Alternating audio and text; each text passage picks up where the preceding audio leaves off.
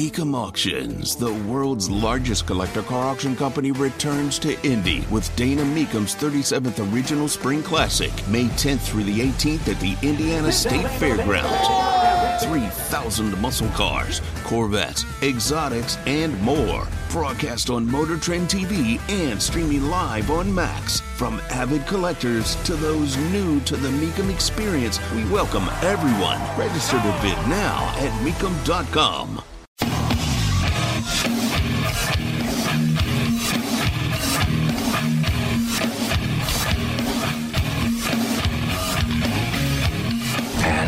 Here we go. I should have stayed home and played with myself. What do you like to do? Oh, I don't know. Play chess. Screw. Well, let's play chess. The Indianapolis Colts select Anthony Richardson, quarterback, Florida. Richardson going to take off and run. He's in there! Touchdown! I-N-D-Y! The first career touchdown! Here's Halliburton into the front court. Mishandled it, but gets a shot. Hits it! Hits it!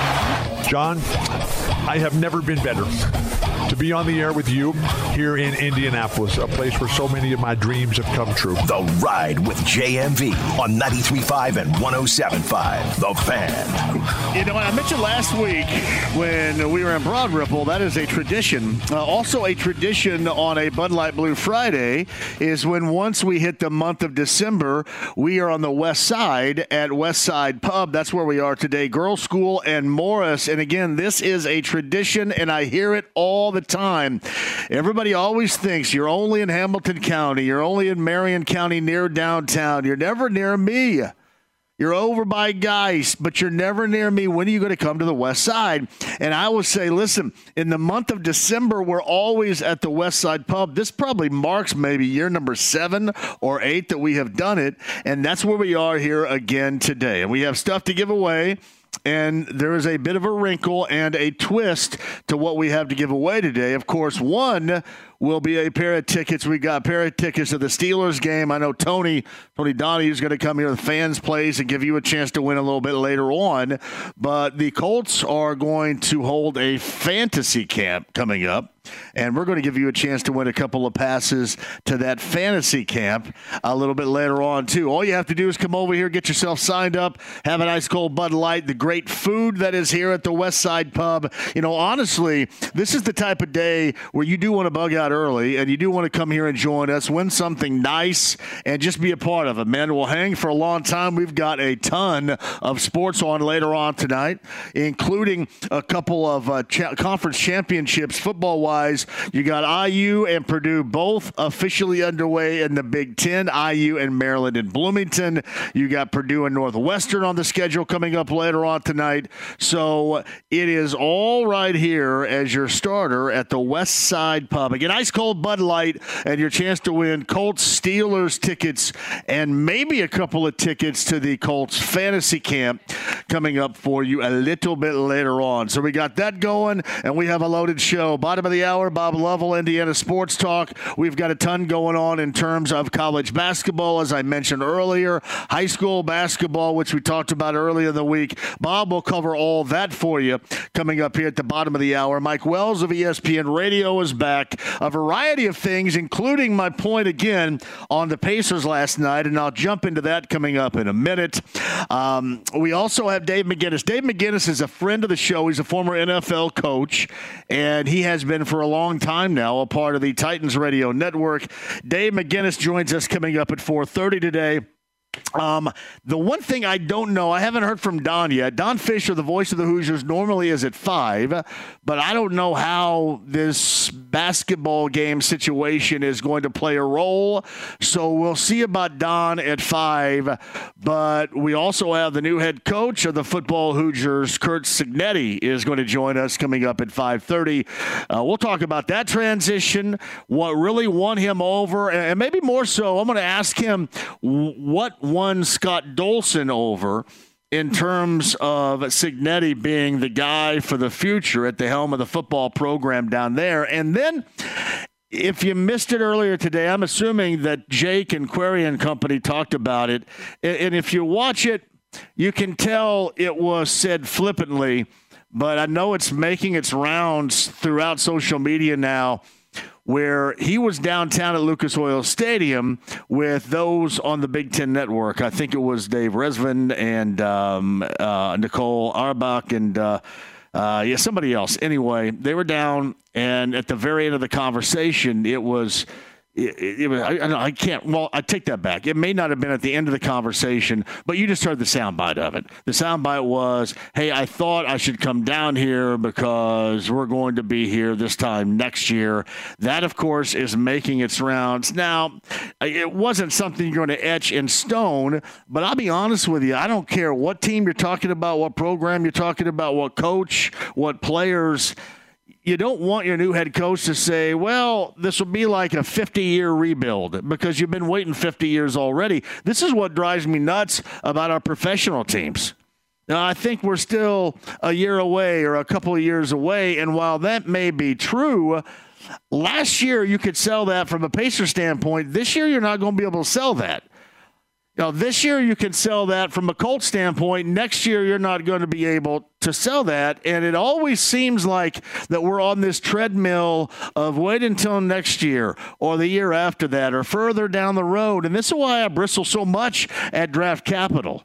That's why I bristle so much at all this stuff that in terms of building something, yes, but I also want there to be a real profile in surprise winning in seasons in which you're not given much of a chance. That's kind of what the Colts are doing right now. In fact, that's not even kind of what they're doing. That is what they're doing right now. Yeah, they're not that great. They could go down there and lose bigger than hell on Sunday. Don't get me wrong about that. Easily lose on Sunday to a 4-7 team. But they are making it interesting for us. And in a season in which Vegas odds had them at 6.5 for an under win-loss for the entire season, they're in a nice position considering where we thought they were going to be. They currently occupy the 7th seed in the AFC playoff picture. Man, there's nothing wrong with that. They may end up crapping themselves and bowing out, but man, it is so much better than talking about a clown show as we did a year ago, or musical chairs at quarterback as we did a year ago, or talking about Jeff Saturday coming off the ESPN set as an interim head coach as we did a year ago. I mean, just really that overall clown show. I was tired of that. So this gives us an opportunity not to have to look to the future, but to go ahead and play and live and talk in the now.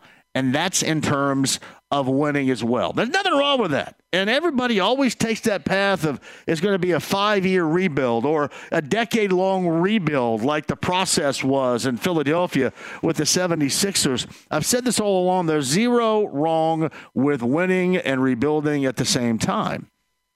Expectations were little to nothing last year. The Pacers gave you something to chew on, and you liked that. Now you have expectations. The Colts, not expectations this year, but they're giving you something to really look forward to, and that is Sunday in Tennessee. Sure, it's a must-win. It's one of many must-wins here down the stretch. You are not good enough to choose your path beyond winning.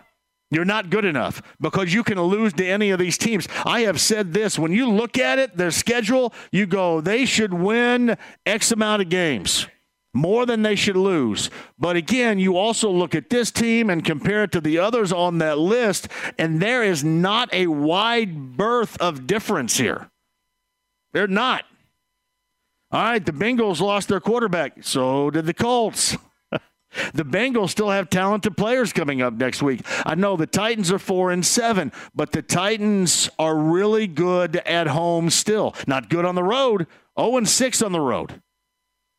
But really good at home they have played so far. And that, in fact, is where these two teams will meet coming up on Sunday.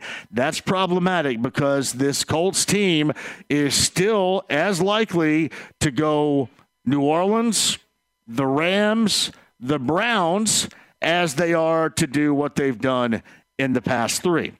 So that discussion, full scale, at 239-1070. I mentioned what we're going to give away here at the Westside Pub. This is for those of you out there right now that have plans on going to Nashville. This is not tickets to the game. Let's just say, for example, coming up on Sunday, you already have tickets to the game. What I do have for you, the Bridge building, which sits right next to Nissan Stadium there, right there on the Columbia River. The Bridge building occupies bullseyeeventgroup.com, and that is the Titans VIP tailgate. Kyle Cignetti puts this together in Nashville, much like he does the one here.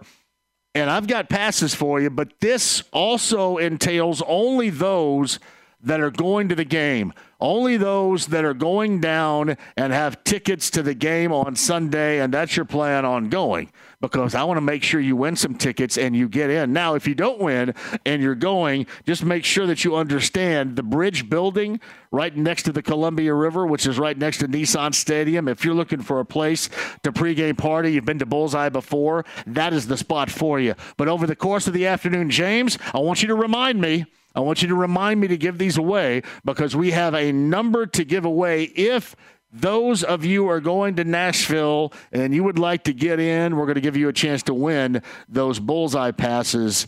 And then you can go down, hang out, go to the pregame party, and then go to the game as well. Again, these aren't tickets to the game, just passes to that Titans VIP tailgate. So you will be on the road partying in enemy territory, which is always a good time right there. It'll be a good time in Nashville coming up this weekend, and certainly for that pregamer with Bullseye on Sunday. Your chance to win, as long as James reminds me, is coming up in a couple of minutes. All right, we got this from last night. People had said after that Portland game, hey, you're panicking. There's no need to panic. They're still on course to win 46 games, and you try to tell me that everything is going to be all right. While I don't think I panic, I will tell you exactly what is going on. And from the outset, I told you that this defense is going to be problematic. And it still is problematic. Listen, they're at a point right now to where you wonder, if they don't score 135, their chances of winning are in jeopardy. They put up 132 last night.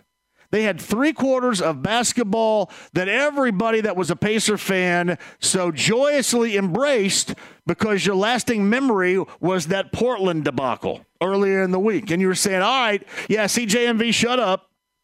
Be quiet. Stop panicking. All right, everything's going to be okay. Look at these 3 quarters of play. And then they go into the 4th quarter and just look awful. And a large part of that was their defense. They gave up 45 stinking points in the 4th quarter to Miami, who, by the way, was playing without Bam. Now, Jimmy Butler was out there because we had to see. The NBA thinks we love to see his endless parade to the free throw line, which I think sucks. I hate it. But we had to make sure that we got in his parade to the free throw line, which is what you normally see. It was just a landslide of foul calls. This team couldn't make a 3. And the only thing they had going for them is really the only thing, or one of the few things they've had going for them consistently so far, is Tyrese Halliburton. And that is it. What did he do? 44 and double-digit assists. He did something in the month of November in which only Michael Jordan and LeBron James had done before him. And this team in November, I believe, was 7-7, right, Cam? Even on the season in November, 7-7.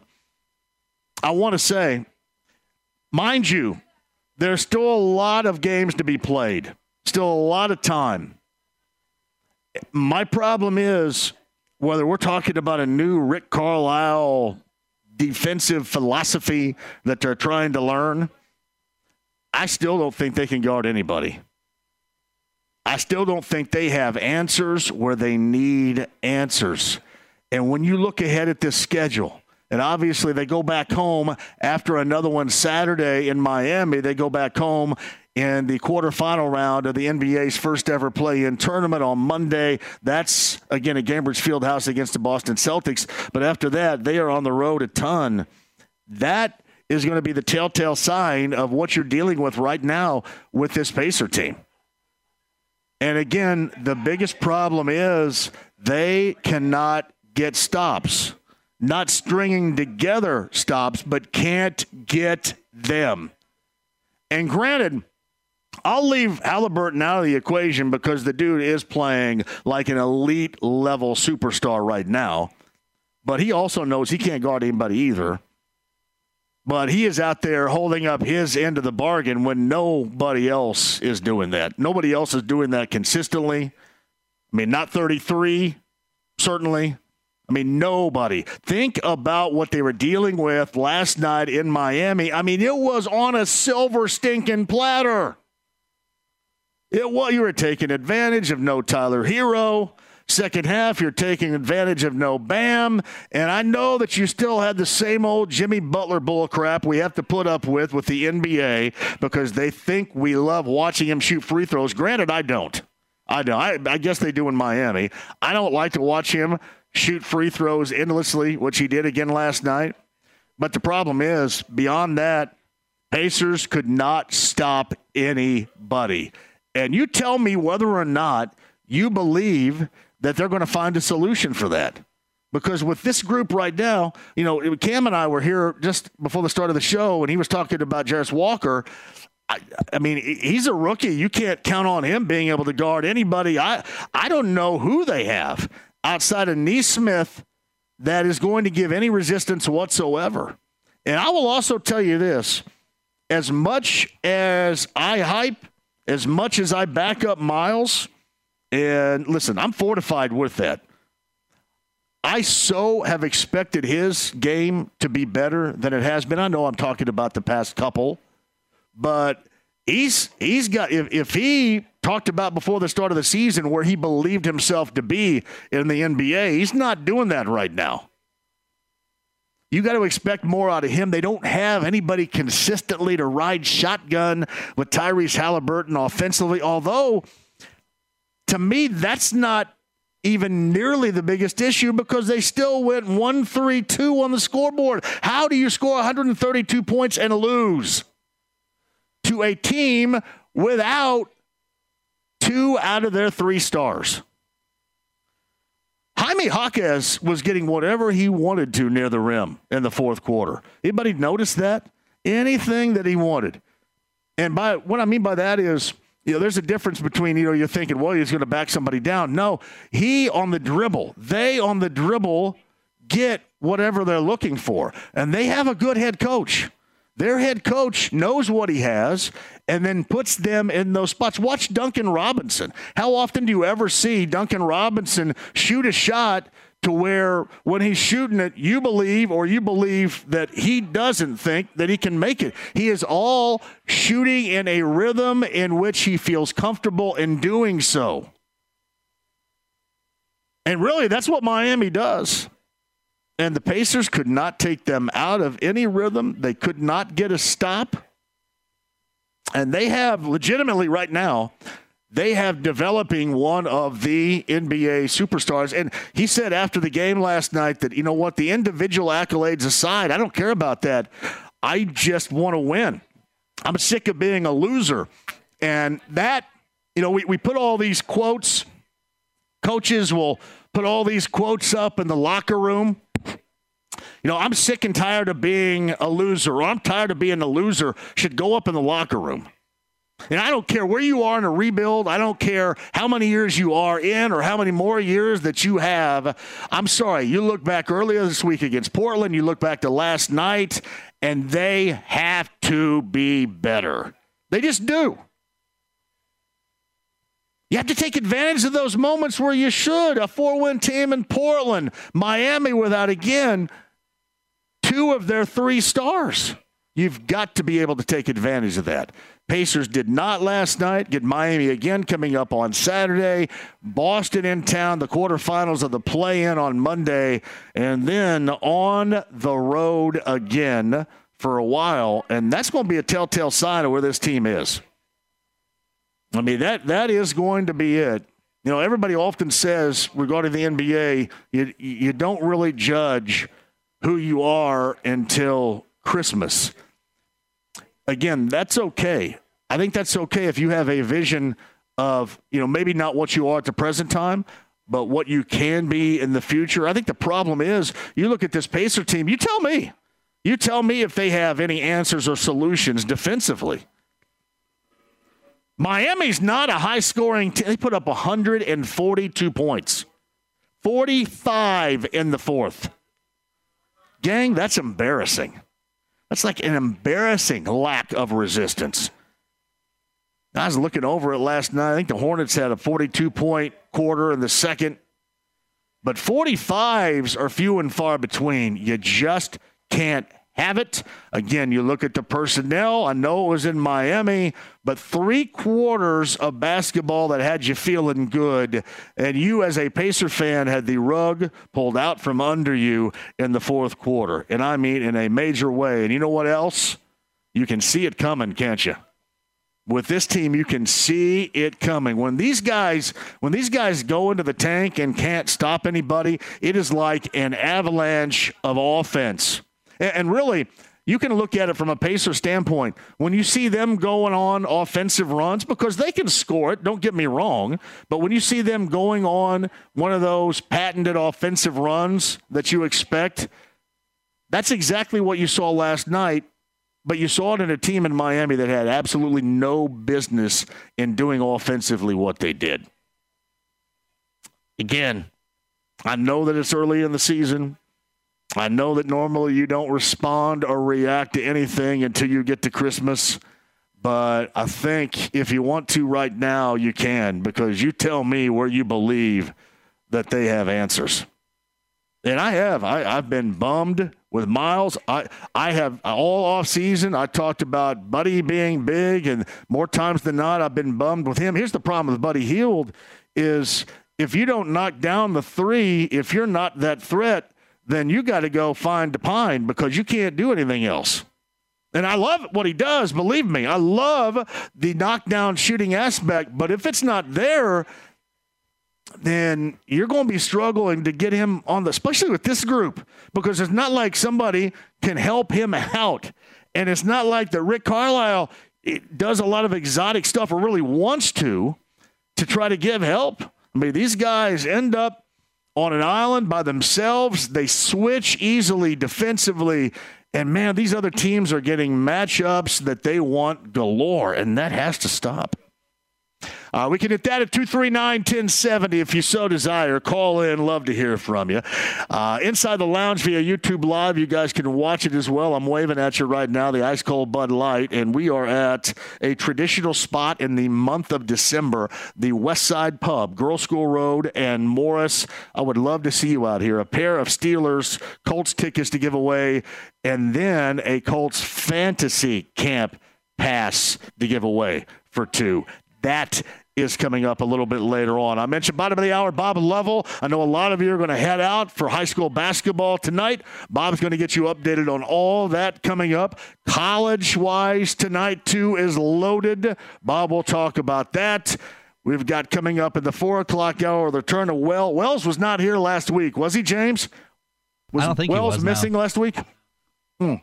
No, of course not, because we were bailing. Right, yeah, we weren't even on Friday. We didn't even have a show. Yeah, we were off on Wednesday. So Wells comes back in the 4 o'clock hour from ESPN Radio. Dave McGinnis, the former NFL coach, he's going to join us coming up at 4:30 from the Titans Radio Network. And we'll see about Don again. I don't know. You can tell me, James, if you hear from Don. I think he's going to have an issue with the timing, his normal timing on a Friday in the 5 o'clock hour with his Hoosiers coming up tonight. We'll see about Don. And Curt Cignetti is the new head football coach down in Bloomington. And we will talk to Curt coming up here in the 5 o'clock hour, around about 5:30, about why he thought this was going to be his spot, what he likes about it, what they need to do, who he's bringing with him. All you need to know about the new IU football coach, straight from the new IU football coach, coming up today at 5:30. Colts Happy Hour at 6 o'clock tonight. Great food here. Ice Cold Bud Light, Girl School, and Morris. It's a Bud Light Blue Friday. That's the other thing, too. Man, you can't be on the west side or Avon or or, Claremont or wherever, Speedway. You can't be on the west side and then tell me, you know what, you never come to where I am. You never come to my neighborhood, where I live, whatever.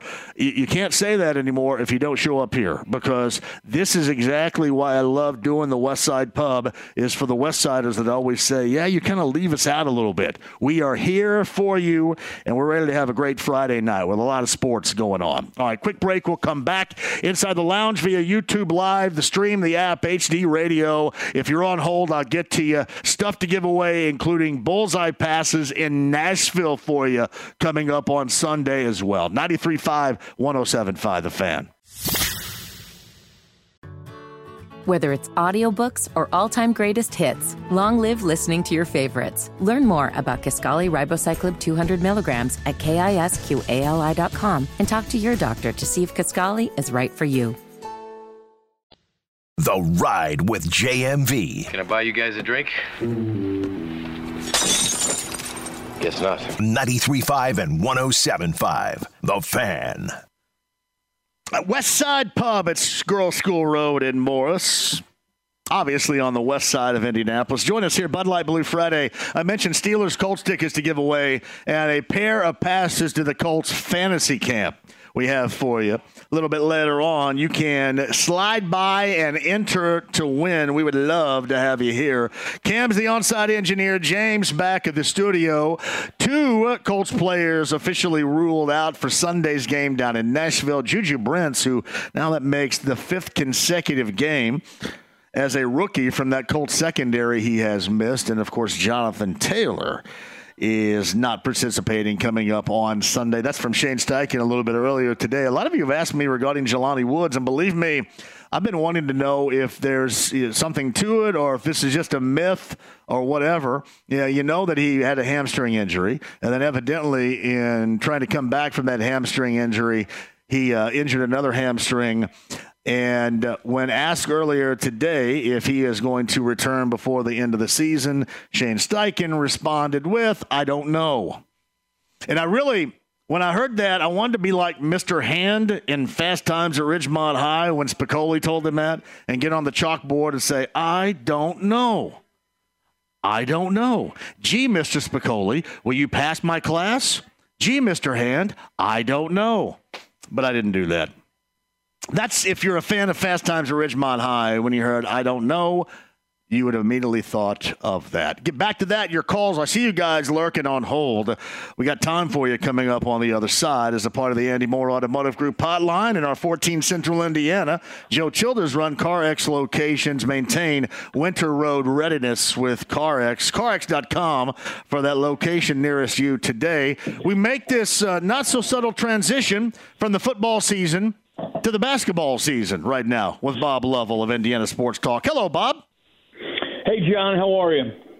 All right, so that football is done. I know you had a glorious Friday and Saturday. Yeah. The one thing I was curious about, do we know the streaming numbers? Was the IHSAA satisfied with what they got out of that first time and streaming only? I don't know the numbers, but I believe they're satisfied, yes. But I don't know what the specifics are, John. That's, gotcha. I gotcha. Something I haven't, like you, I've kind of turned my attention to basketball, but my sense is they were good. Their streaming numbers have been up in the last few tournaments, not just last year's basketball. Their numbers were great, so you kind of anticipate them going up since it's basically the only way you're going to watch it, and so that's for another discussion, another time. And I thought, all in all, I thought it was a great football tournament. I think it really was. I mean, I think the year was good. I think that one of the things that people lose sight of, I have Paul Condry from the Regional Radio Sports Network and the Indiana Football Digest on my show every week, and he's my partner on the pairing show. And he's saying that there will be upwards of 75 kids signed big-time Division I scholarships out of this year's senior class. And I think that's an astounding number. I think that's fantastic. And the numbers just seem to go up and up. Yeah, well, and you know what? We used to talk about this as, wow, do you remember the way that it was? And, obviously it used to be just like basketball only. Sure. And then, you'd have an outstanding football player here or there, but certainly not as to what you see right now. And I've been impressed because you see it in football, and you really now are seeing it in this state in baseball too. And it looks like that the corner has been turned on both in terms of what this state is putting out at the highest of levels in each sport, combined with still the work they put in the sport of basketball here. Well, I think it's also true in girls' sports. I mean, you look at girls' basketball, girls' softball. We have big-time Power 5 conference talent in our state in our girls' sports, not just our boys. And so, obviously as a coach, former coach, I think a large part of it is due, in fact, to the great coaching our kids get. But moms and dads are making financial commitments, and kids are putting in the time, putting in the effort. And so it's all good right now in terms of high school athletics and their opportunities in our state. You know what is whacked? You know what's whacked? And I played a lot of basketball, Bob, because I started, compared to my age group and, the options that you have, I started in first grade at the Bedford Boys Club. So I got a head start on everybody, me and a couple of my friends from GC. But that was few and far between. I will say now, like my daughter has played already into the 8th grade, like twice as much basketball and basketball games than I ever did. Seriously. I mean, it is so changed. It is like, and for her, it's been a year-round deal. And, who knows what happens once you get in high school. But there's a lot of work being done at younger ages now, of which that you and I in different eras were not a part of back then. My era, John, we did not have I did not play on an organized team until I was in the 5th grade, just so you know. Yeah. And there were no in Plainfield at that time. There were no opportunities. And, it's vastly different now. The cynical side of me says, yeah, it's changed in large part because there's money to be made. Someone somewhere figured out if you focus on youth sports, you can make a lot of money. And so you and I both know you have children. You've spent a lot of money. You understand what youth sports are all about. I could argue that I could argue the negatives all day long, but I can also argue the positives. I just know, as you point out, the eras are vastly, vastly different. We're certainly not going back to the way it used to be. It's funny about that. Here's the constant thought I get as a parent. My thought is missing out on something. What's up, Matt? Oh, yeah. It's like the pressure that you feel as a parent to make sure that your daughter has a spot on a team in the spring. And I fight that, honestly. I'm thinking, that's great, but I don't give, and I guess I'm old school in this way, I don't give two blanks about what happens in the summer, in the spring, in the fall, in terms of, competitive stuff. Do you want them to get better? Yes. You want them to work at it? Yes. But in terms of team stuff, all I care about is what happens when, for example, she goes to high school and what she's a part of in high school and what she's able to be a part of in high school and those results or those just participation in general in high school. And I think I'm in the minority in that. I think I am because I think there's so much more importance now to what happens in the spring and the summer with everybody than there is during their school season. And all I cared about then was my school, and all I care about now was her school. And that's it. Well, I think I think the big thing is, as a parent, you need to understand how this game, this youth sports / varsity athletics game, you need to understand how that game is played, and you have to decide. You can distrust it. You can hate it. You can be against it. But unless you recognize it, unless you play the game, you're going to get left behind. You're in big trouble. And that's how it is. And then you talk about pressure on families. I'm glad our daughter was a cheerleader, so I didn't have to worry about all of it. And my grandson decided early on in his career he wanted to play lacrosse, and so it's well chronicled with my discussions about him. He made himself a player and had a great high school and college career. But I understand, and I'm so glad I don't have to go through that like you're going to have to endure. Yeah, well, I work really hard with. I just want to maintain that I care. It's just like with Blake too, in running or in track. I care about what you do for your high school team, and I care much less about what you do in the seasons built around it. And again, as I mentioned, I think I'm in that thought process in the minority. And you know what? I'm proud to be there. I'm good.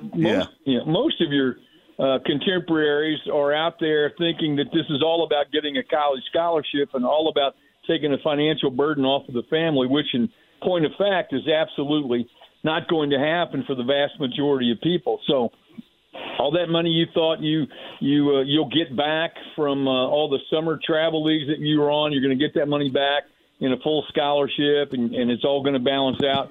Does not happen. Absolutely does not happen. So, hey, good luck. Knock yourself out and have some fun. And you see, the problem, John, is that not enough people have the attitude about caring what happens about your high school. And what's more important to most parents and kids, and what's more important is travel ball and scholarship opportunities. That has replaced what we need to do for our local school. And it's a sad commentary on what's happening. I want her, I want him, and he has at Roncalli. I want them to feel that profound joy of being a part of something that you will remember forever. And that's what I got. We didn't win anything at Eastern. We didn't win. And back then, that's when you won a sectional. It was like winning the state now in terms of class basketball. But we didn't win anything. But, man, I look back on that and, oh, my God, was that great? I mean, I would not have traded a moment. Yeah, sure, I'd like to win, but, with teammates and lifelong friends and relationships and all that, that's kind of what I'm looking for. And, I know that they're not going to be exactly like me, but I hope that they do have, as I mentioned, a profound experience in that capacity as I did in high school, because it has served me well through my 53 years. It's a different world, John. It's not like that. Nothing. I wish I didn't have all white hair, but that's not coming back. So no, you look good. You look distinguished with that. Yeah, you look very distinguished with that. Hey, we are at a time of year. Bob Lovell joins us on the Andy Moore Automotive Group hotline, where basketball-wise, we got some tournaments. Brownsburg and Southport coming up, I believe. Southport's next week. Southport is next week, right? Brownsburg is this weekend. Brownsburg tomorrow. Yeah, and you know what? These early season, one day, whatever you want to call them, shootouts or extravaganzas, whatever they are, they're really neat. And I think so. You're talking about at Brownsburg, Evansville Christian and Heritage Hills are the first game. I'm really intrigued by the Warren Central and Brownsburg matchup. I think that's a great one. I'd love to see the Brownstown Central Lawrence North game, because Jack Benner, who's a Purdue commit, can absolutely play. Early candidate for Mr. Basketball. Attucks and Center Grove. Those are some great games. And then you're talking about some ranked teams, really good teams. And so Southport's on the 9th, a week from tomorrow, obviously. So Warren Central Center Grove is great. Heritage Hills. If you haven't seen the Sicily kid, Matt Sicily or Blake, I get them confused, but the Sicily kid from Heritage Hills being recruited by every Big Ten school. He is tremendous. You'll want to see them, because Heritage Hills will play Guerin, Noblesville Attucks, and this is Kokomo Fishers. You have some big-time players in the matchup at Southport next weekend, John. You know what? And, it seems like you got a state full of balanced, really high-level players. You do. From south to north and everywhere in between, don't you? I think it's one of those years where we have some really talented kids. Like we've been on a cycle, obviously. And I also think that, what we talked about throughout football was the balance, I think, all the way through in terms of classes. And so, I have no doubt that 4A will be an absolute battle, because we rattled off some names of some teams that are, without question, pretty good. And we're just getting started for real. So a lot of reasons to be a basketball fan, plenty of opportunities to go out and watch great basketball. this weekend and throughout the year. Yeah, you get, I believe CG over in Brownsburg has Addicts. Addicts is a talented team. I think they had a loss to start the season, I want to say against North Central earlier this week, but a very talented team is what they have. I mean, you look in 4A Cathedral, Ben Davis here on the west side, once again trying to go back-to-back. LN, Fishers, I mean, where do you begin in 4A? Well, you took care of it right there. I mean, I did. I took care of all of it. Yes. I think the other part of it too is that can you sustain it over the course of time, and can you handle some injuries? You're talking about the most recent rankings. I mean, you got Fishers, Brownsburg, Center Grove, LN, Ben Davis, Cathedral, Westfield, Kokomo, Addicts, and Noblesville. Now, not surprisingly, that's Central Indiana right there. And so you had the same argument in football. You got the same argument in basketball. There's some tremendously talented teams here in the Central Indiana area that are frankly only going to get better and better. And this is not just 4A. This, I think, is throughout all four classes, quite frankly. All right, Bob Lovell's got you Indiana Sports Talk tonight, tomorrow night. Network Indiana affiliated stations for Bob Lovell and his incredible program, Sports Talk. Actually, I'm off this month, so I could go old school and lob in one of those late Saturday night phone calls to you or something like that. You never know. It would make my night. It would make my night. We always listen for you. We used to reserve the 12:05 segment for you, but now we'll bump you. We'll bump you into that. We'll get you in before midnight. How's that? Yeah, you got that right. All right, brother. Have a great weekend doing Sports Talk, and watch out for my call coming up on Saturday. I'll tell my producer. Screen everything very carefully coming up. How's that? I appreciate that. 12:05 is a good spot for me right there. Thanks, John. Thanks, buddy. You got it. Bob Lovell, Indiana Sports Talk, brought to you by your 14 Central Indiana. Joe Childers run CarX locations. That's CarX.com today. Yeah, Nate Thomas had mentioned when I lumped Miles, into those that I wanted to see play better. And I know Miles was 13-9, but I expect a lot more out of Miles than 13-9. I just do, especially given the circumstances of last night. And I want you to consider those circumstances of playing a half without Bam or the entirety of the game without Hero. And what you had out there in Miami that got tougher and better into the fourth quarter. But I expect more. Like, I wouldn't say the same about Toppin. I thought you got last night out of Toppin what you would hope to get and you would love to get. But I expect more out of him. I expect more out of Brown. Buddy Hield was a major disappointment last night. Get back to that coming up on the other side. West Side Pub, it's a Bud Light Blue Friday. Colts Steelers tickets and a pair of Colts fantasy camp passes to give away as well a little bit later on. Mike Wells, top of the hour. We've got a lot more for you, including the new head coach of the IU football program. I know he's meeting with the media as of right now. Curt Cignetti is going to join us coming up at 5:30 today. 93.5, 107.5 The Fan. Whether it's audiobooks or all-time greatest hits, long live listening to your favorites. Learn more about Kisqali Ribociclib 200 milligrams at KISQALI.com and talk to your doctor to see if Kisqali is right for you. The Ride with JMV. Well, you're going to have to say that. You're going to have to speak up because I can't hear you. 93.5 and 107.5 The Fan. West Side Pub, everybody, on a Bud Light Blue Friday. Colts Steelers tickets to give away and a couple of passes to a Colts fantasy camp coming up as well.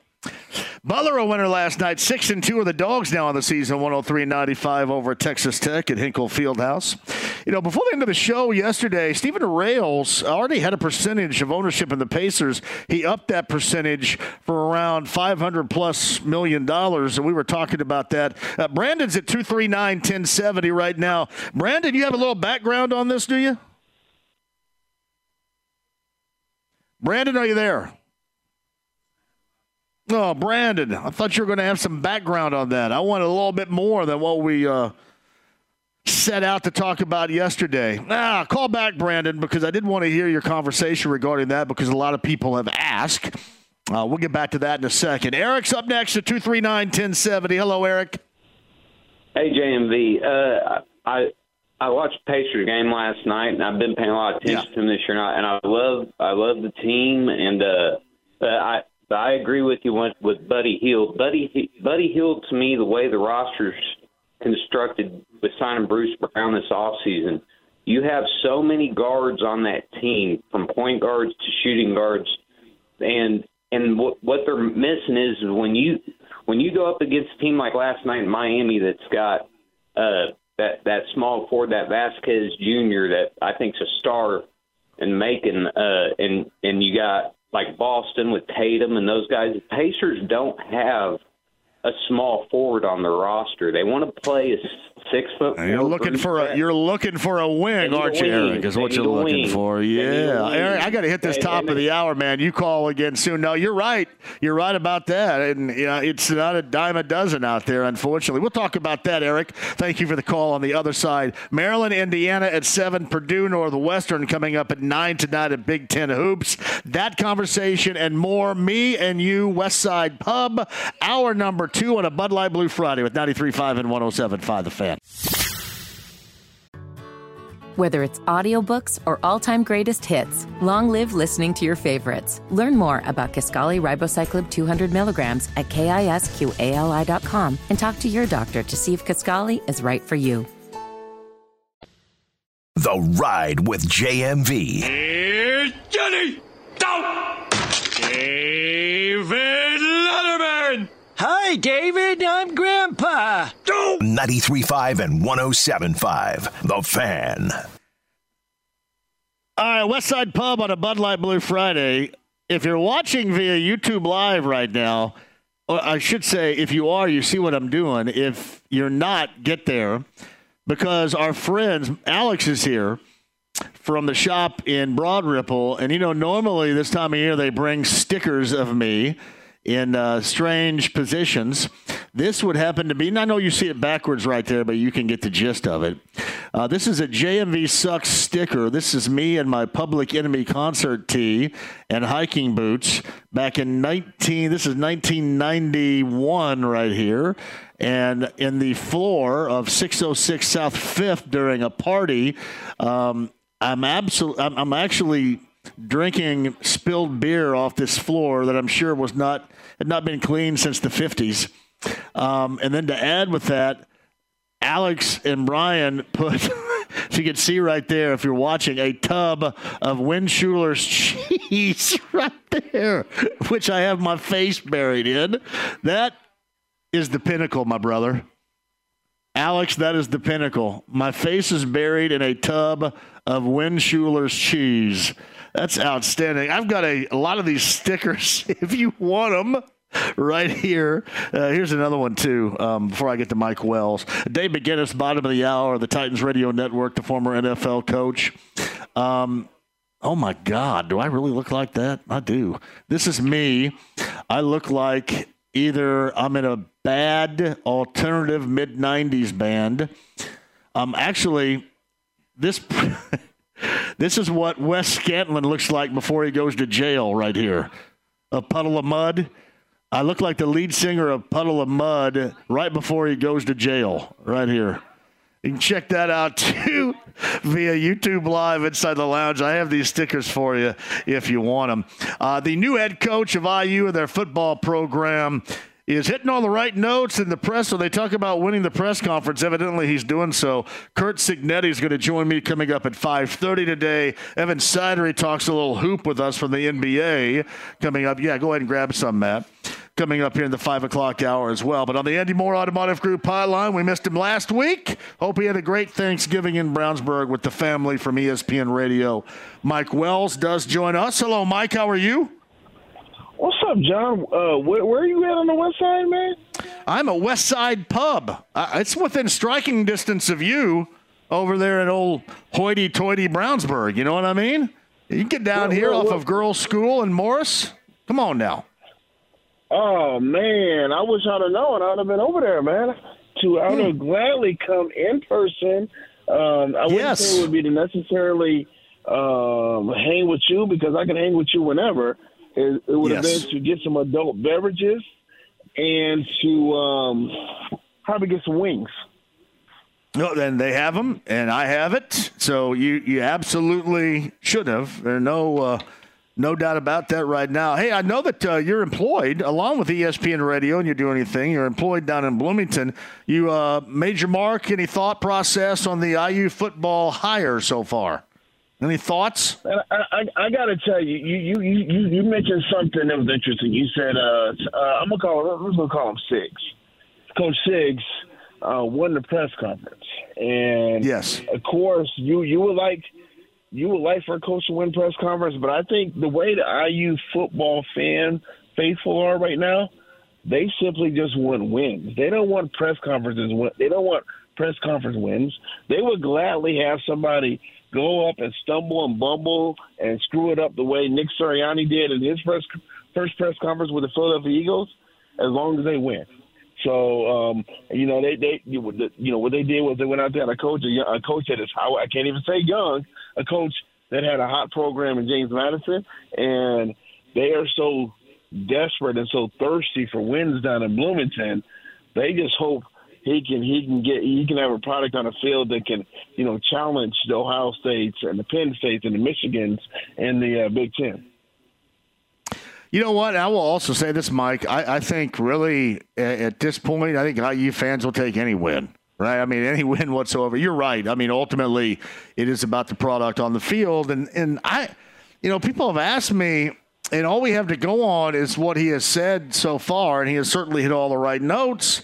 And then it all comes down to how you put this together. But I will say that he was covering all the bases in terms of this era under these rules, in particular with NIL and what has to be done. And really what IU can do for itself that, under the old set of rules, you can't. And, there's no edge to be had. And now maybe at some point, you can help sell yourself a little bit more, have that monetary value in NIL to bring somebody in that you wouldn't normally get. I mean, it does, at the very least, it opens up some of those, I don't want to say expectations, that would be inaccurate.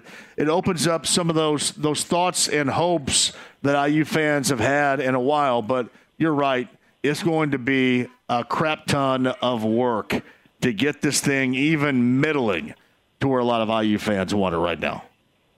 Yeah, and, I've got a number of students who cover IU football, and as I was telling them, I was asking them, were they even thinking about the game last week? Were they thinking about whether IU won?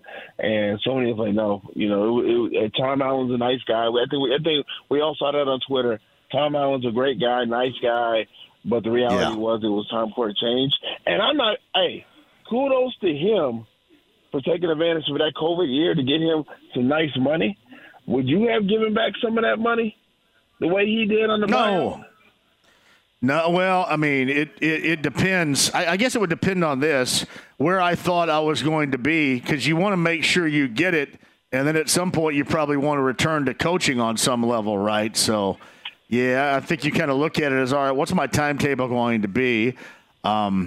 I'm assuming he probably wants to go back in some capacity to coach. So, I would like to think that I would want it all, and I would want it as expeditiously as possible. But at the same time, it depends on, I guess, how much in the future, how much you actually want to continue to coach or where you might want to be. So, all that kind of makes a little bit of sense. And then in terms, Mike, of how it went down, you do pat him on the back and say, hey, thanks a lot. They had to pay, I think, $12 million in a buyout to James Madison to get, Cignetti's availability in the first place. So there's a lot of money that's gone down in this situation. No, and props to you for having him on the show at 5:30. I'm at the point now in my life where I spend more time looking at Twitter than actually tweeting about it. And you had a tweet out there, and you quote tweeted it. And somebody made a mention about the Pacers, and you said you're done asking for Pacer players or Pacers people. And I'm not trying to stroke a fire here, Well, let me quit lying. Yeah, I'm trying to stoke a fire. You are trying. Yeah, I know you're trying to stoke the fire. You are, yeah. I'm doing it, but I'm not doing it to mess with you about it. It's more so from a perspective. In this town, I'd be lying if I said I listen to all the other shows.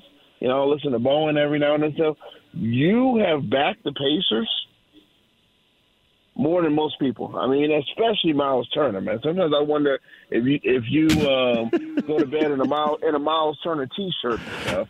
The way you have, but I don't get it. You would think that for a franchise that wants the attention and is tired of being second fiddle to the Indianapolis Colts in this town, that they would take care of you, have their players, their front office people, Rick Carlisle on the show, because especially where this is, kind of, with no Anthony Richardson, Jonathan Taylor's hurt now, pounce on these opportunities. Yeah. What Tyrese Halliburton did in the month of November, which was unbelievable. I know they only had a 500 record, but you would think they would love to get the attention, because I still hear from people and say, oh, my God, you get on with JMV and you guys are talking about the Colts, blah, blah, blah, blah, blah. What about us? And these are people in the Pacers. Well, put some Pacers folks on the show with my man John and get some more attention. And so, yes, I have purposely been sitting on this since I saw that tweet. And I'm not trying to get you in trouble, but I just think you have always backed the Pacers, in my opinion. Well, and here's me, even beyond the Pacers. I love basketball, and you know this to be true. I love the game of basketball. I do. I wish I would have been more talented, more athletic, more of a lot of things, more heady, more savvy, smarter. I mean, I really didn't have any of the ability whatsoever to go at a higher level, but I wish I would have, because I love basketball. I still love playing to this day as much as I can. And unfortunately with this for me, I spent one day a couple of weeks ago, and I probably whined like a big baby, and I don't want to sound like a big baby anymore. I just have come to the point now where I've moved on. I still will talk about him. I love talking about it, even when I'm complaining about him. Today I complained about him. After the Portland game, I complained about him because, that's how they played, and that's what they deserve. That's being critical, and that's, making sure you tell people, what is right, and, being critical of them today and then throughout the week after that Portland game is the right move. But with that other stuff in mind, I just at some point you kind of got to move on after 5 months. So that's where I have been. I'm appreciative that you've noticed that, but I am maturing. I think I'm maturing here. That's what I'm doing, maturing. And I've been on the radio with you enough times over the past decade where I'm purposely trying to get things worked up. I know you are. Because I'm laughing in the background as I'm saying things like when we have Hagan on. But this one, it was more like, hey, I mean, you are committed to that franchise, good and bad, and for them not to give folks on the show is, it's just baffling. Yeah, it is weird, that path that they take right now. And I say this, and it really pisses everybody off, but I mean, you go to the Colts. I had about a 20-minute long conversation on Wednesday with Zaire Franklin that was fantastic. And people hear that, and you go, and you make it. It magnifies the player even more than a player. And I'll give you this: Rick on with Kevin and Andy Tuesday morning. I mentioned this to Kevin. Sounds great. He talks about other things, gets into stuff that you care about here in Central Indiana.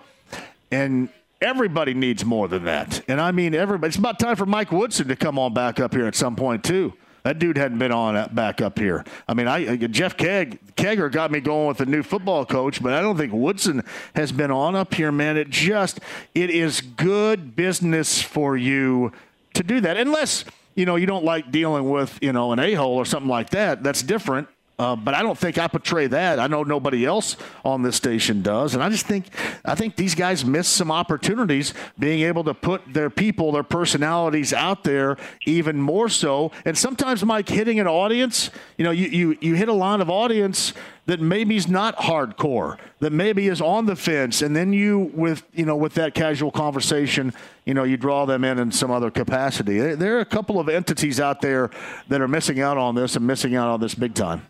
No doubt. No, you're 100%. And you made a great point about Carlisle being on the show with Kevin. He sounds great.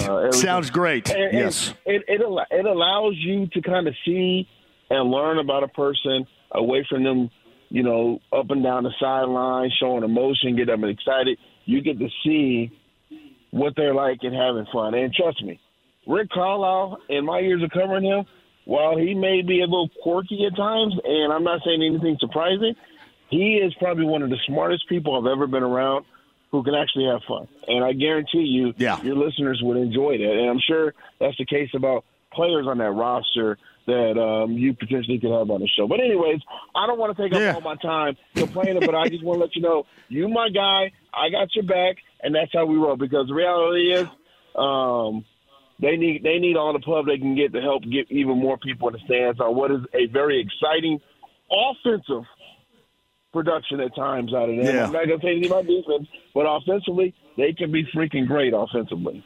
Yeah, I'm telling you, Mike Wells of ESPN Radio joins us on the Andy Moore Automotive Group hotline. They can't guard anybody. And, you look at last night, for example, it was just a prime opportunity. I thought last night, especially with the way the Pacers might played through three quarters, and then there's no Bam for the second half. There's already no Tyler Hero. Jimmy Butler's doing his normal parade to the free throw line bull crap because the NBA thinks we like watching that, but we don't.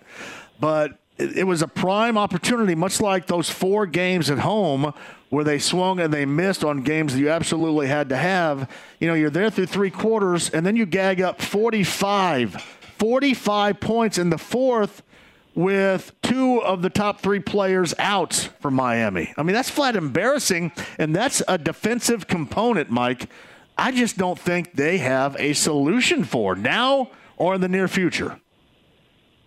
Yeah, it is rough. And think about it. I mean, you got Boston on Monday night, and you're gonna try. I mean, what did they give up 150 or whatever to Boston a couple weeks ago? Got blown out. Wasn't even a game. And I know. I mean, they were the Patriots missing the players, but still, I like I said, and I'm gonna always give them credit offensively.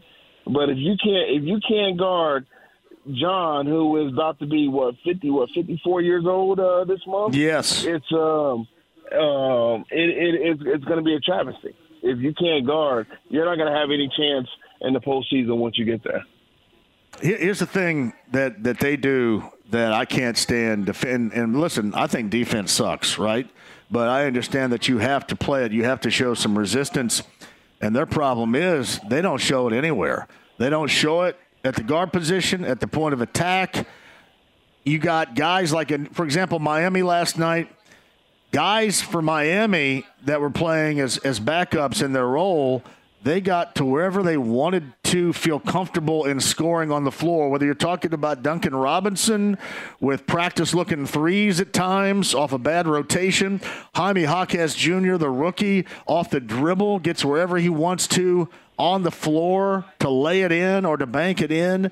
These are just things that you have to stop. And I'm not even talking about them being – like the New York Knicks of 1995 or something. I'm just talking about them offering a little bit of resistance. Mike, I just don't see it in them, and that's problematic. It's why I kind of wonder whether or not, Alex, thank you very much, brother, whether or not there's going to have to be some sort of roster change here when we see a trade deadline or what, because I just don't see that they have what it takes in that capacity right now.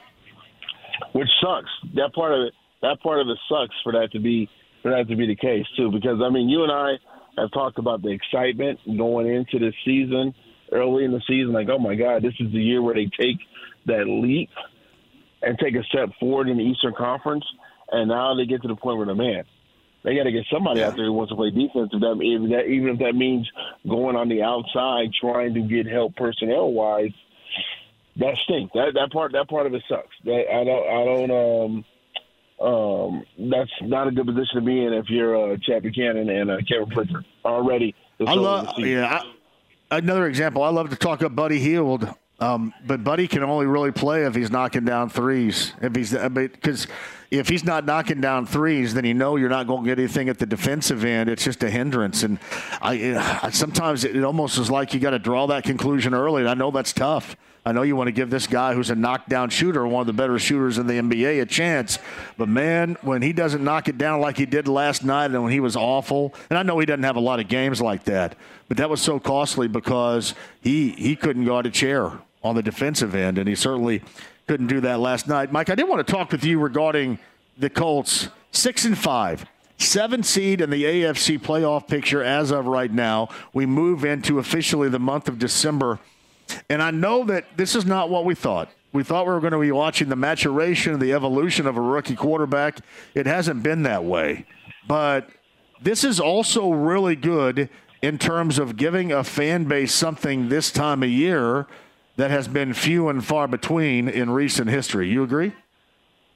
This is effing great going on with the Colts. I didn't, I want to continue to get invited to come on every Friday at 4:00.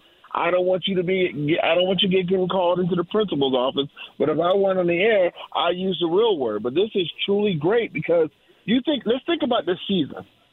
You had the Jonathan Taylor situation in training camp. Jonathan Taylor missing time early on.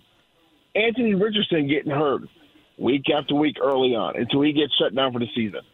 Shaq Leonard is out there, going to get a barbecue in Texas with the Cowboys and getting a cheesesteak from Geno's in Philly while he decides which team he wants to go to. Gardner Minshew is in there. He's giving everybody, taking them on an emotional roller coaster. This team is supposed to flat out suck. Based off the things I just mentioned, they should flat out suck.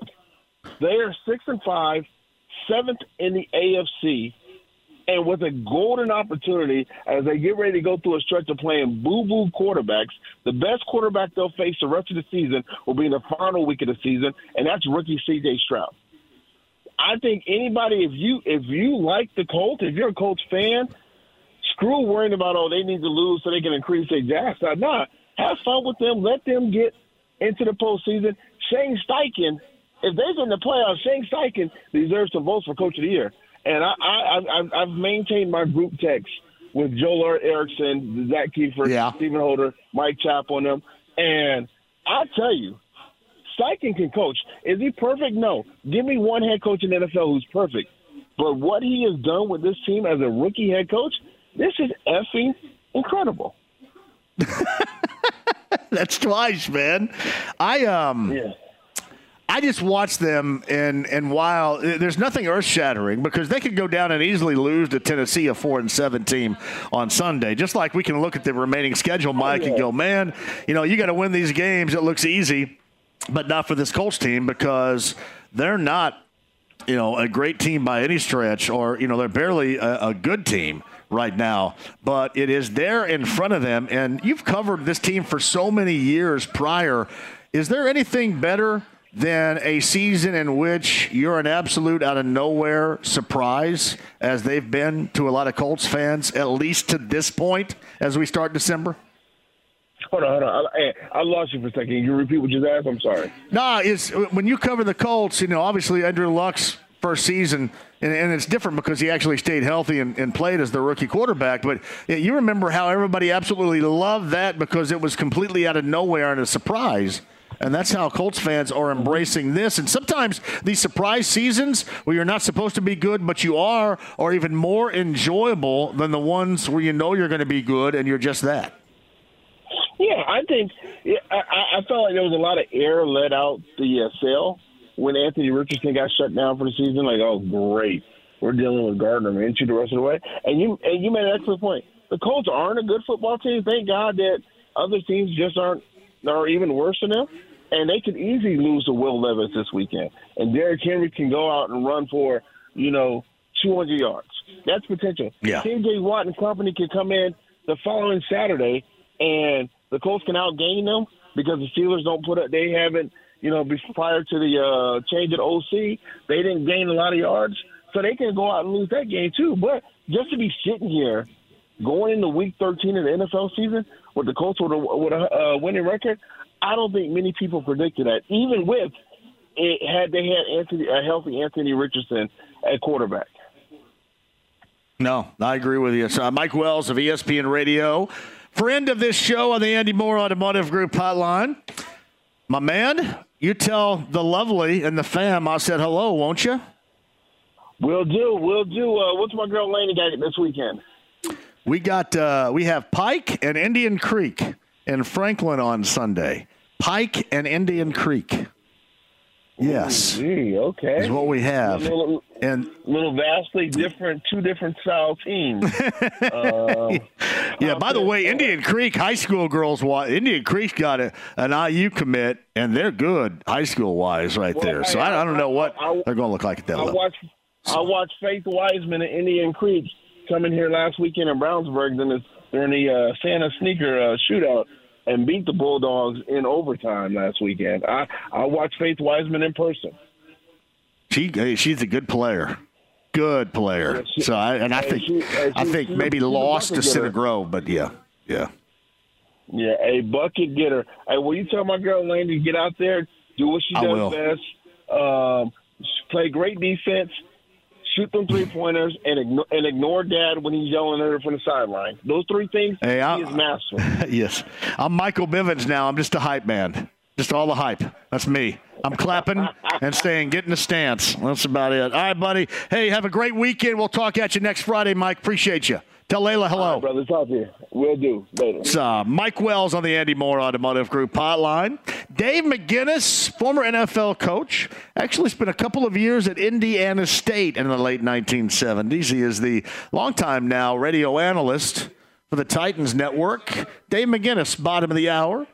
Evan Sidery, I believe, in the 5 o'clock hour. And the new football coach in Bloomington is Curt Cignetti. Curt joins us at 5:30 today. West Side Pub, Bud Light Blue Friday, Steelers, Colts tickets, and more. 93.5, 107.5 The Fan.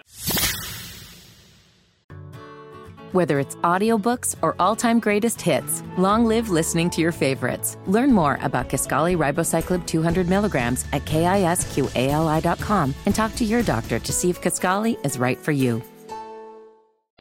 The Ride with JMV. I don't know what the hell's in there. It's weird and pissed off, whatever it is. 93.5 and 107.5 The Fan. James Madison had a hell of a season, and he is going to coach them, as of right now, coach them in the bowl game, depending upon where they go and the timing of it. But Curt Cignetti is the new head coach of the Indiana football program. He's going to join us coming up at 5:30 today. James is playing Mr. for a reason. That makes me laugh back there right now. West Side Pub, Bud Light Blue Friday. We've got ice cold Bud Light, great food. We have tickets for the Steelers and the Colts and a Colts fantasy camp. We got a couple of passes for that too. While you're here, I would love to see you. Of course, week 13 entails a matchup down in Nashville. You got the Colts and the Titans coming up on Sunday. And hey, what is a Colts-Titans week without friend of this show, the former NFL coach, and he's on the Titans Radio Network. It is Dave McGinnis who joins us now. It cannot be a week of the Colts and Titans without you, Dave. Thanks for joining us. The JMV, my pleasure. I know we tried to get on earlier, but like all of us in the National Football League this time of year, we're all pretty busy, but I'm never too busy for you.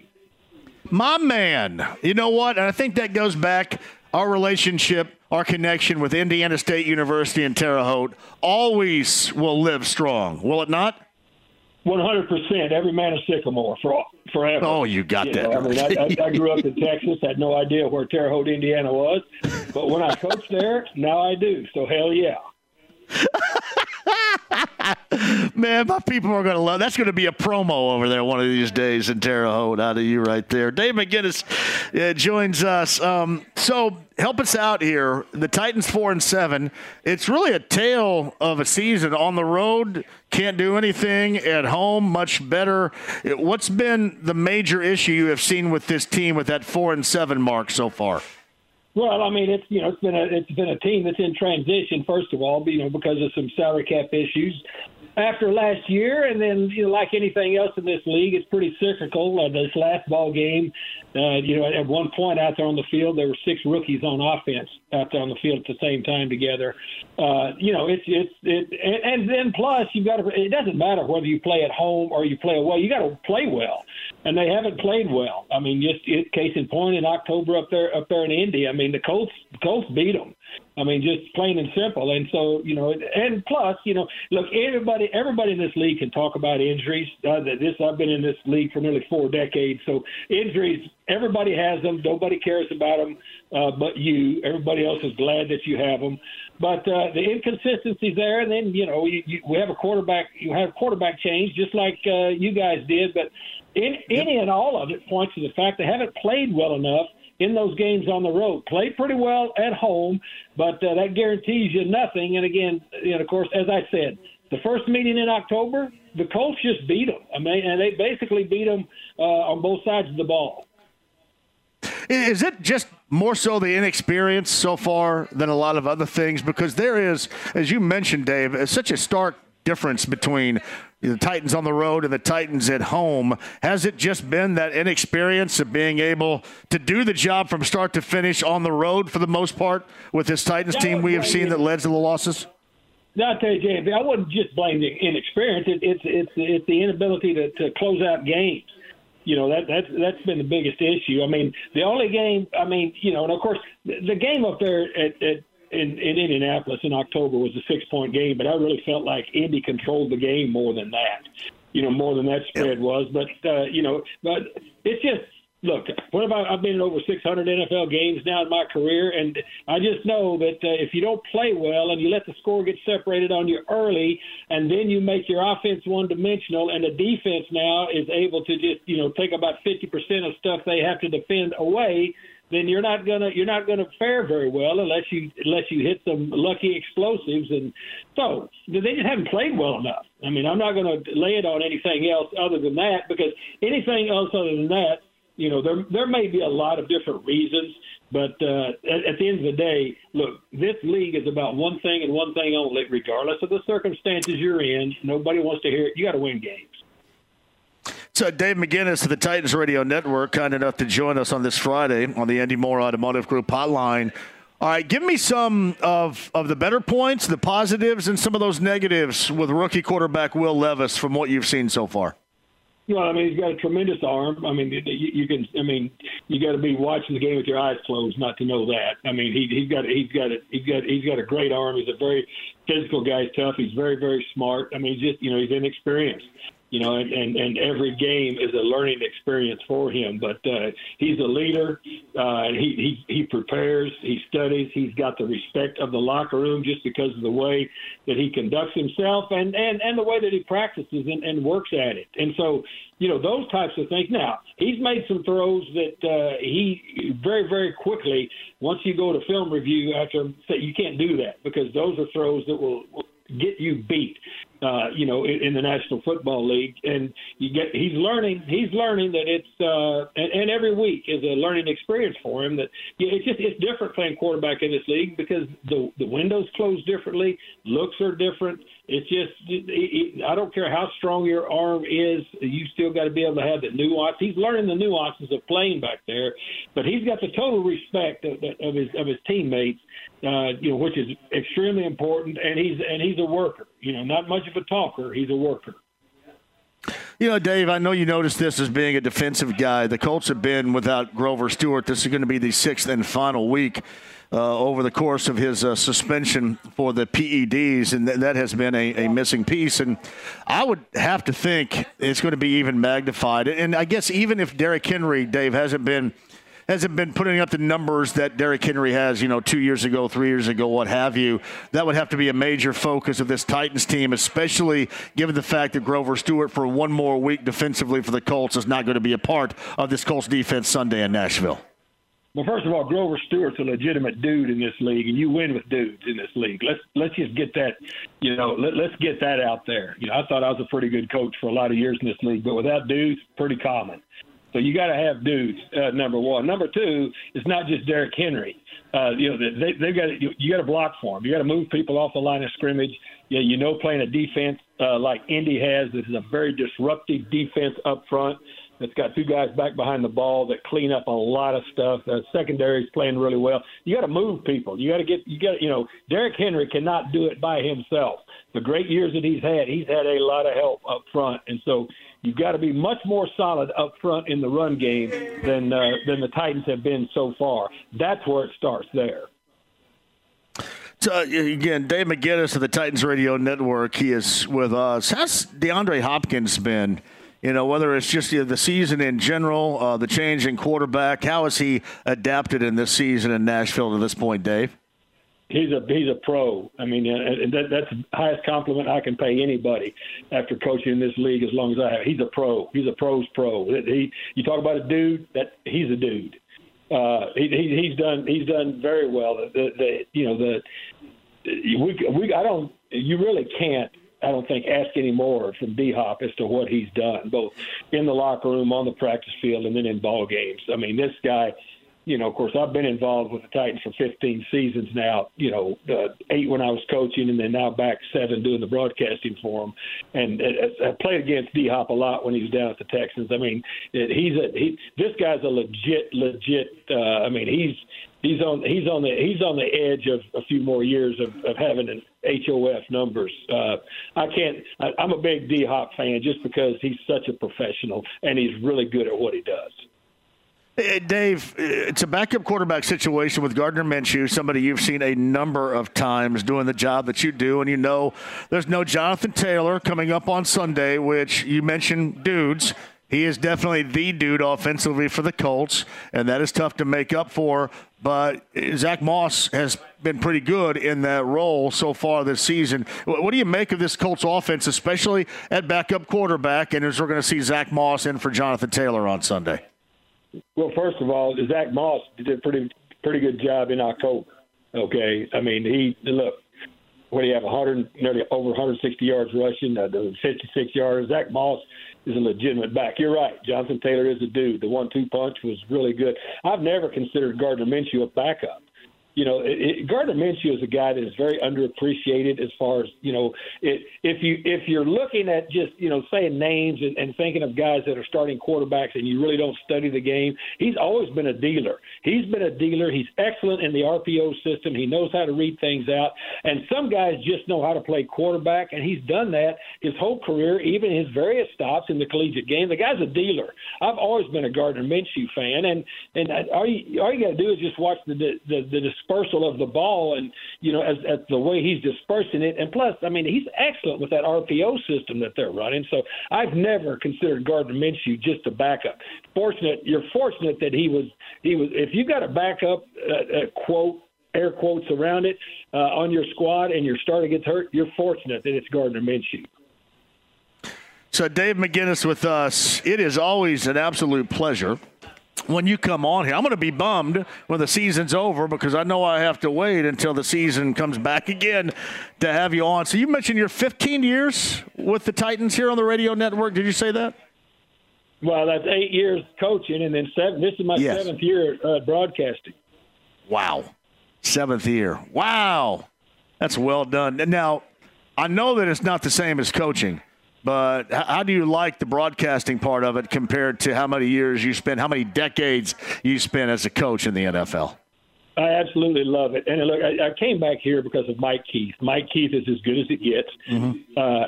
And I was just chilling on Malibu Beach when he called me. I was out there in L.A., and he called me and said, have you ever thought about doing this? I said, not really. He said, I think you'd be good at it. And so I came and did it it's great. But it's great because Titans Radio, those guys have been together over 20 years. And Mike Keith is the best of the best. And, honestly, JMV, I've had a chance to go back into the league as a senior defensive assistant, several times since I've been here. But I really enjoy doing this. I enjoy it, for a lot of reasons. But, being involved in the game, and it opens up. Look, when you're a head coach and you deal with the media and you do all of this stuff, I mean, you don't really understand, because there's some other things to do when you're coaching in this league, obviously. But I have really enjoyed it, and it's grown from just doing ball games to doing podcasts to having a doing the television now. And hell, now I'm a broadcast guru, JMV, so I like it. Yes, you are, man. You know what? When I talk football, and we have a mutual friend, Rick Venturi. When I talk football, there's nobody I'd rather talk to than you or Rick, because it's an education for me every time, and you do it in a friendly, fun-loving fashion. You guys both, really are alike in that, and I couldn't find a better NFL knowledge and conversation than I find with both of you. You're just alike to me. That's very kind of you to say. And as I said, Rick Venturi is. I've known Rick for a lot of years, going all the way back to my association with Dick Jameson out of Peoria, Illinois, and Rick Venturi. Look, Rick Venturi is a ball coach. He's a ball coach through and through. And I absolutely love the guy. He's a really important piece in the National Football League. I'm fortunate to count him as my friend, as I am you. And also, let's throw Snake James in there for good measure. That's Tom James. Tom James. Oh, man. That's great. Hey, always a pleasure. Have a great broadcast on Sunday, and let's catch up again sooner rather than later, Dave. See you, brother. It's Dave McGinnis on the Andy Moore Automotive Group hotline. I love talking to that guy. I love talking to Rick Venturi, too. And you can see why. They both just have incredible personalities. Been around for decades upon decades, the NFL and football. Absolute joy to talk to both. Dave McGinnis of the Titans Radio Network on the Andy Moore Automotive Group hotline, Westside Pub. Our location, Evan Sidery coming up. We got the new head coach of the football Hoosiers, too. Curt Cignetti is going to join us at 5:30 today. Your chance at Steelers Colts tickets, your chance at a Colts fantasy camp pass, that and more coming up. 93.5, 107.5 The Fan. Whether it's audiobooks or all-time greatest hits, long live listening to your favorites. Learn more about Kisqali Ribociclib 200 milligrams at KISQALI.com and talk to your doctor to see if Kisqali is right for you. The Ride with JMV. Look up idiot in the dictionary. You know what you'll find? Picture me? No! The definition of the word idiot, which you f***ing are. 93.5 and 107.5 The Fan. I got to thank you for joining us. We're on the West Side. Everybody asks about coming on the West Side, and this is a tradition at the West Side Pub, Girls School, and Morris. Oh, I see people that call the JMV Takeover every Saturday night in here. I love being out here on the West Side. Bud Light Blue Friday. Thank you so much for joining us once again. Great food here at the West Side Pub. We've got Steelers Colts tickets to give away. You can get signed up with Sienna for that here. Also, your opportunity to win a pair of passes to the Colts fantasy camp. And I'll explain to you a little bit later all that entails, but it is hellaciously awesome. My man, thank you very much, dude. Thank you very much. I love it. So I'll explain to you what you can win when you get into that, too. And, of course, on the show, Curt Cignetti is the new head coach of the football Hoosiers. Curt's going to join us coming up at the bottom of the hour as well. You know this, as we talked about a little bit earlier. You got IU Maryland to start the Big Ten campaign tonight at 7 down in Bloomington. You've got Purdue and Northwestern tonight. Purdue, number 1 in the nation. That's at 9. You've got college football this evening as well. And, of course, the big one on the schedule is, I'm assuming, one that you absolutely cannot wait for. That is number 5 Oregon, number 3 Washington, with ramifications abounding for the college playoff this evening. That is the Pac-12 championship underway from Allegiant Stadium in Las Vegas tonight at 8 o'clock. Then, of course, you got more to come college football-wise on Saturday. Colts pregame huddle with me coming up on Sunday morning. Me and Bill Brooks and the Gorman. That is underway at 10 a.m. coming up on Sunday. Colts happy hour coming up at the top of the hour. 6 o'clock because we're going to dive into the 5 right now. And again, the new head coach of the Indiana Hoosier football program, Curt Cignetti, is going to join us at 5:30. Evan Sidery, some NBA conversation, that and a whole lot more. Don't go anywhere. The Bud Light Blue Friday, your chance of Steelers Colts tickets, Colts fantasy camp passes, and more. Girls School and Morris. It's the West Side Pub, 93.5 and 107.5 The Fan. Whether it's audiobooks or all-time greatest hits, long live listening to your favorites. Learn more about Kisqali Ribociclib 200 milligrams at KISQALI.com and talk to your doctor to see if Kisqali is right for you. The Ride with JMV. It's 106 miles to Chicago. We got a full tank of gas, half a pack of cigarettes. It's dark, and we're wearing sunglasses. Hit it. 93.5 and 107.5 The Fan. West Side Pub, thank you so much for joining us on this Bud Light Blue Friday. Steelers Colts tickets to give away. Colts fantasy camp passes, too, a little bit later on.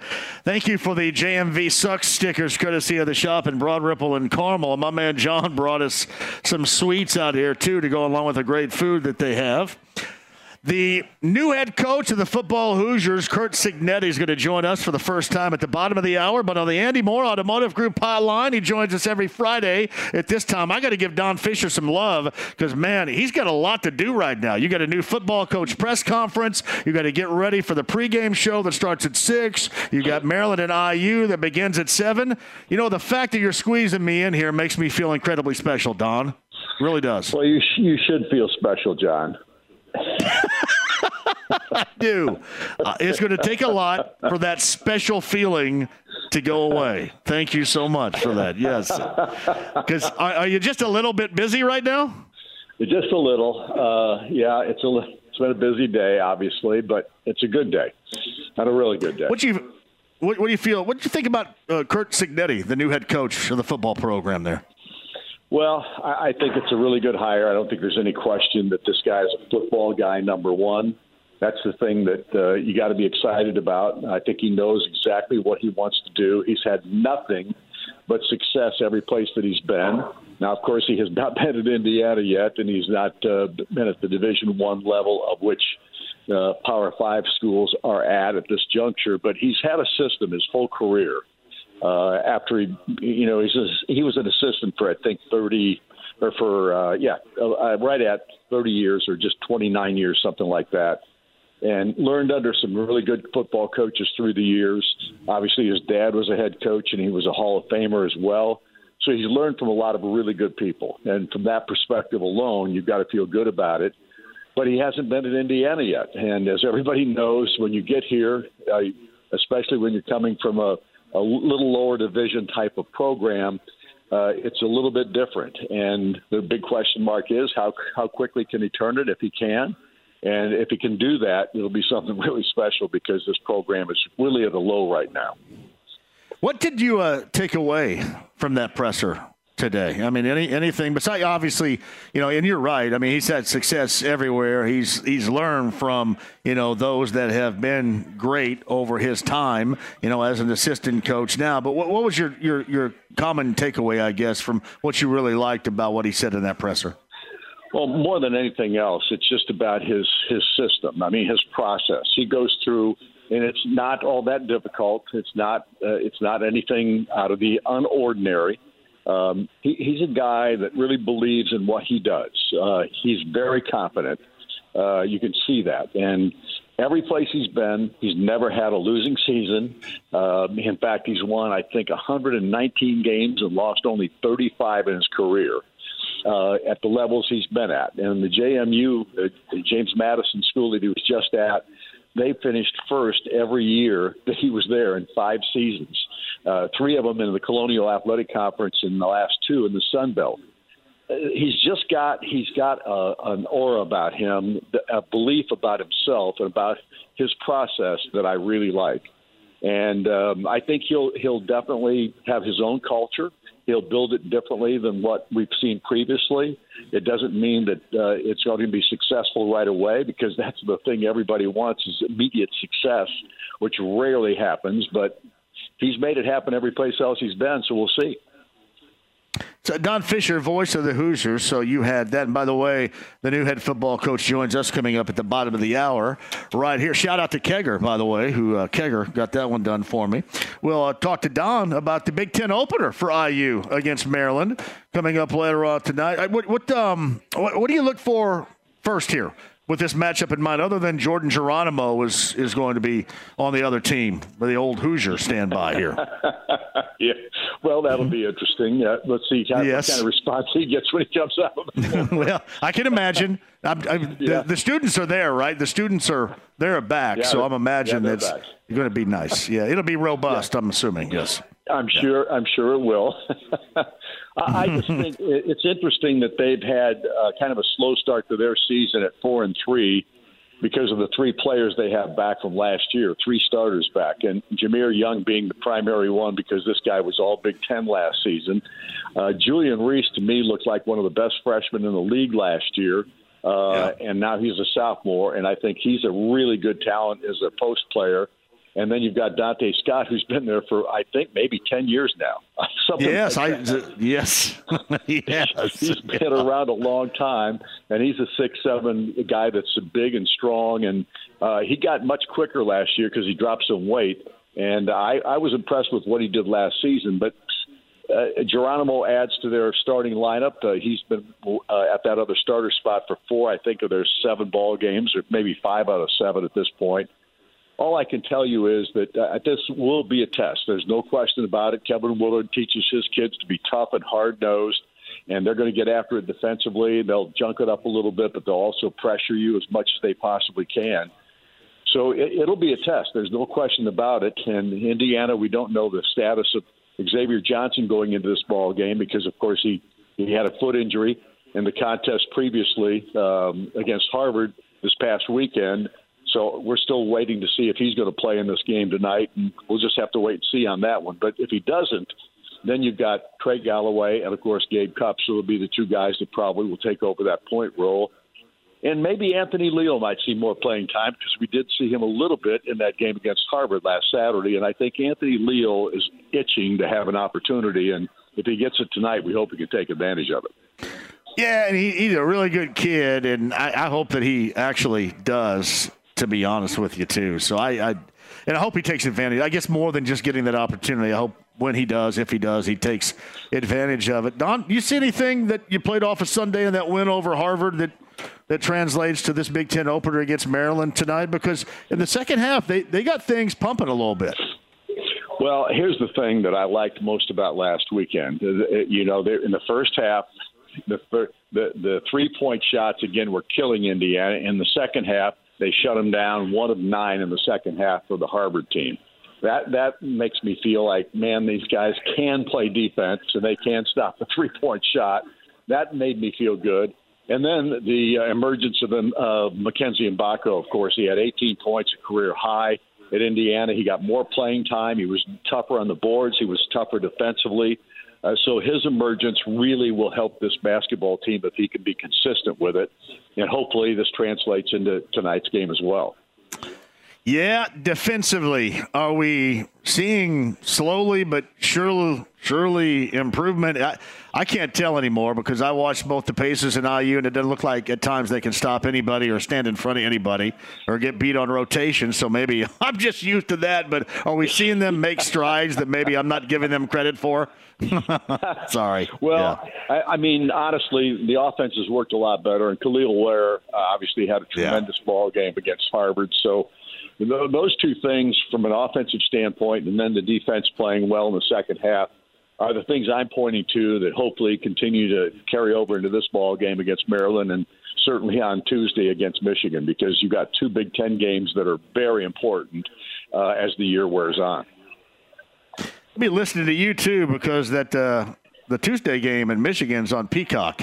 And guess who's not going to get Peacock? Guess who that is? Not me.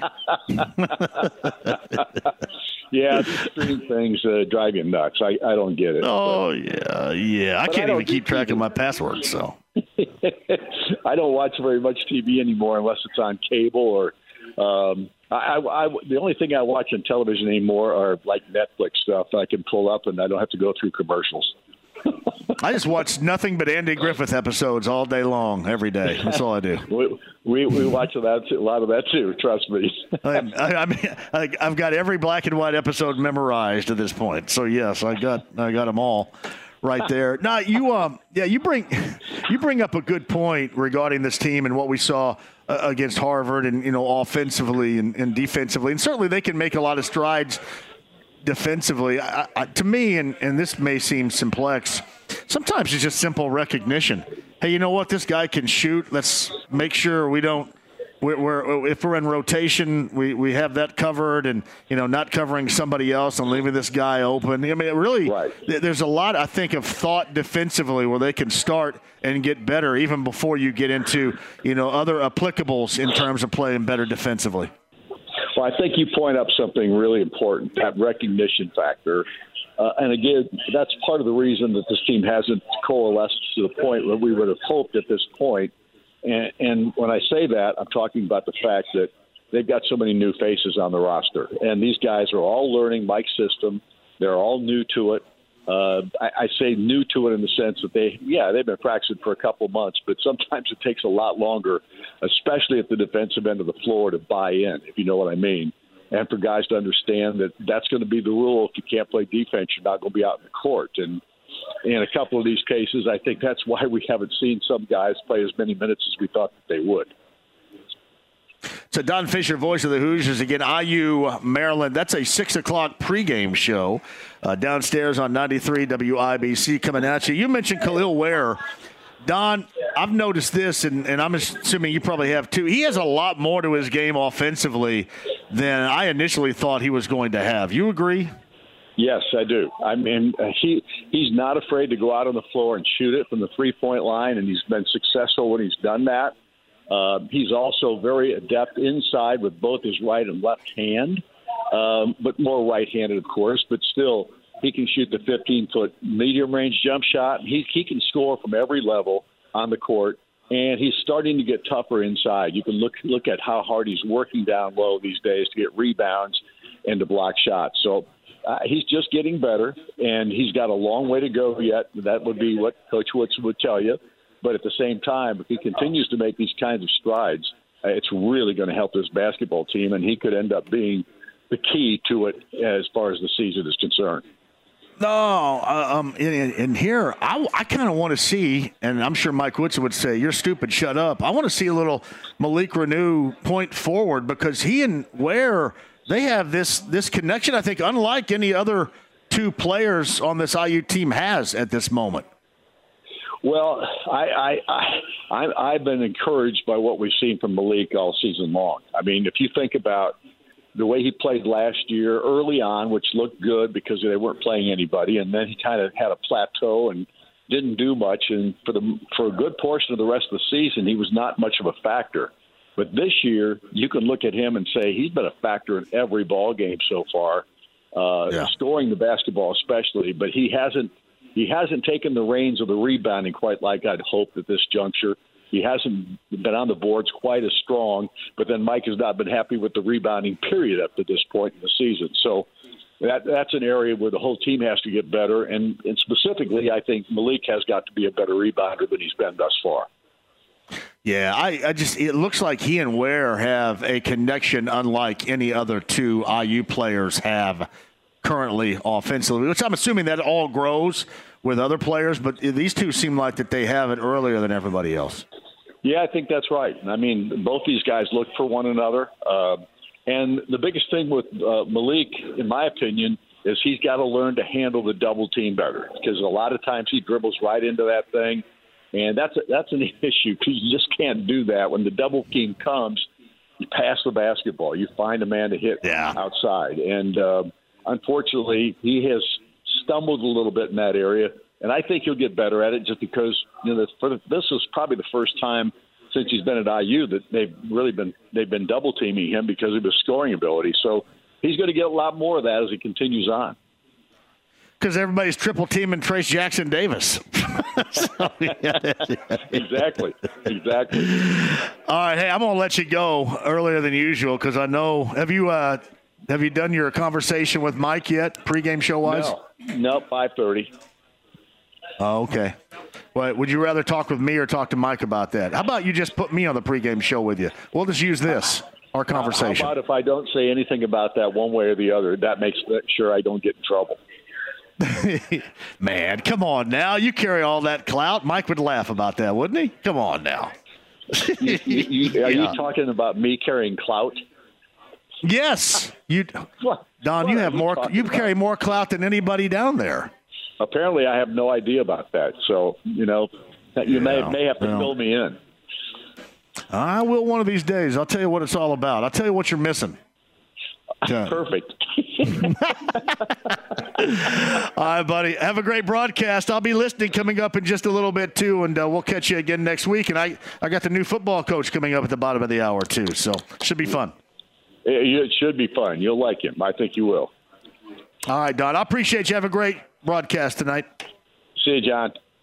It's Don Fisher, voice of the Hoosiers. Again, he had to go. He's got that Mike Woodson pregame interview coming up at 5:30. And then they go on the pregame show themselves downstairs. I say downstairs like I'm in the building. I'm at the West Side Pub. There is no downstairs. But 93 WIBC. They are underway with the pregame show at 6. Maryland and IU tips at 7 o'clock from Assembly Hall in Bloomington. The new football head coach, and he's going to join us, I believe, at 5:30, and Curt Cignetti.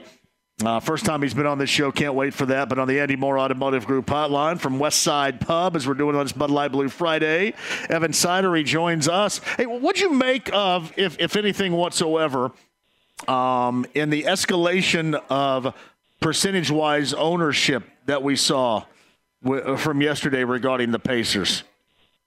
I wouldn't say I was surprised at all. Honestly, I was more so just surprised it kind of came out of left field a little bit. And there was really no whispers about anything like this or along the lines of that. But even though it's on the surface, it's only 15 total, now 20% ownership, that's still a significant chunk of change, and especially the valuation that the Pacers are now at, around $3.5 billion. Stephen Rails, the billionaire who went to DePaul in the 70s, he put about $600 million into the Pacers as a part owner of this team. So I think it's very interesting to have a big-time minority owner now involved with a big share of the pie, a little bit at 20%. I think it's only a positive, honestly, John. I think having more revenue, more income from a solid stream like Stephen Rails does, I think it's a great thing for the Pacers. It's Evan Sidery with us. So last night, after another disappointing loss for the Pacers in Miami, this is just part of what he said in the quote, but Tyrese Halliburton, who has been elite level so far this year, had mentioned that, you know what, and I'm paraphrasing on this, the individual accolades aside, I'm sick and tired of being a loser. Any motivation coming out of that? Because I'm sick and tired of watching them be losers here too. They are letting go some crucial wins that they should have. 4 at home, and now that one last night through 3 quarters in Miami without Miami having their best out there. These are things that will haunt them toward the end of the season.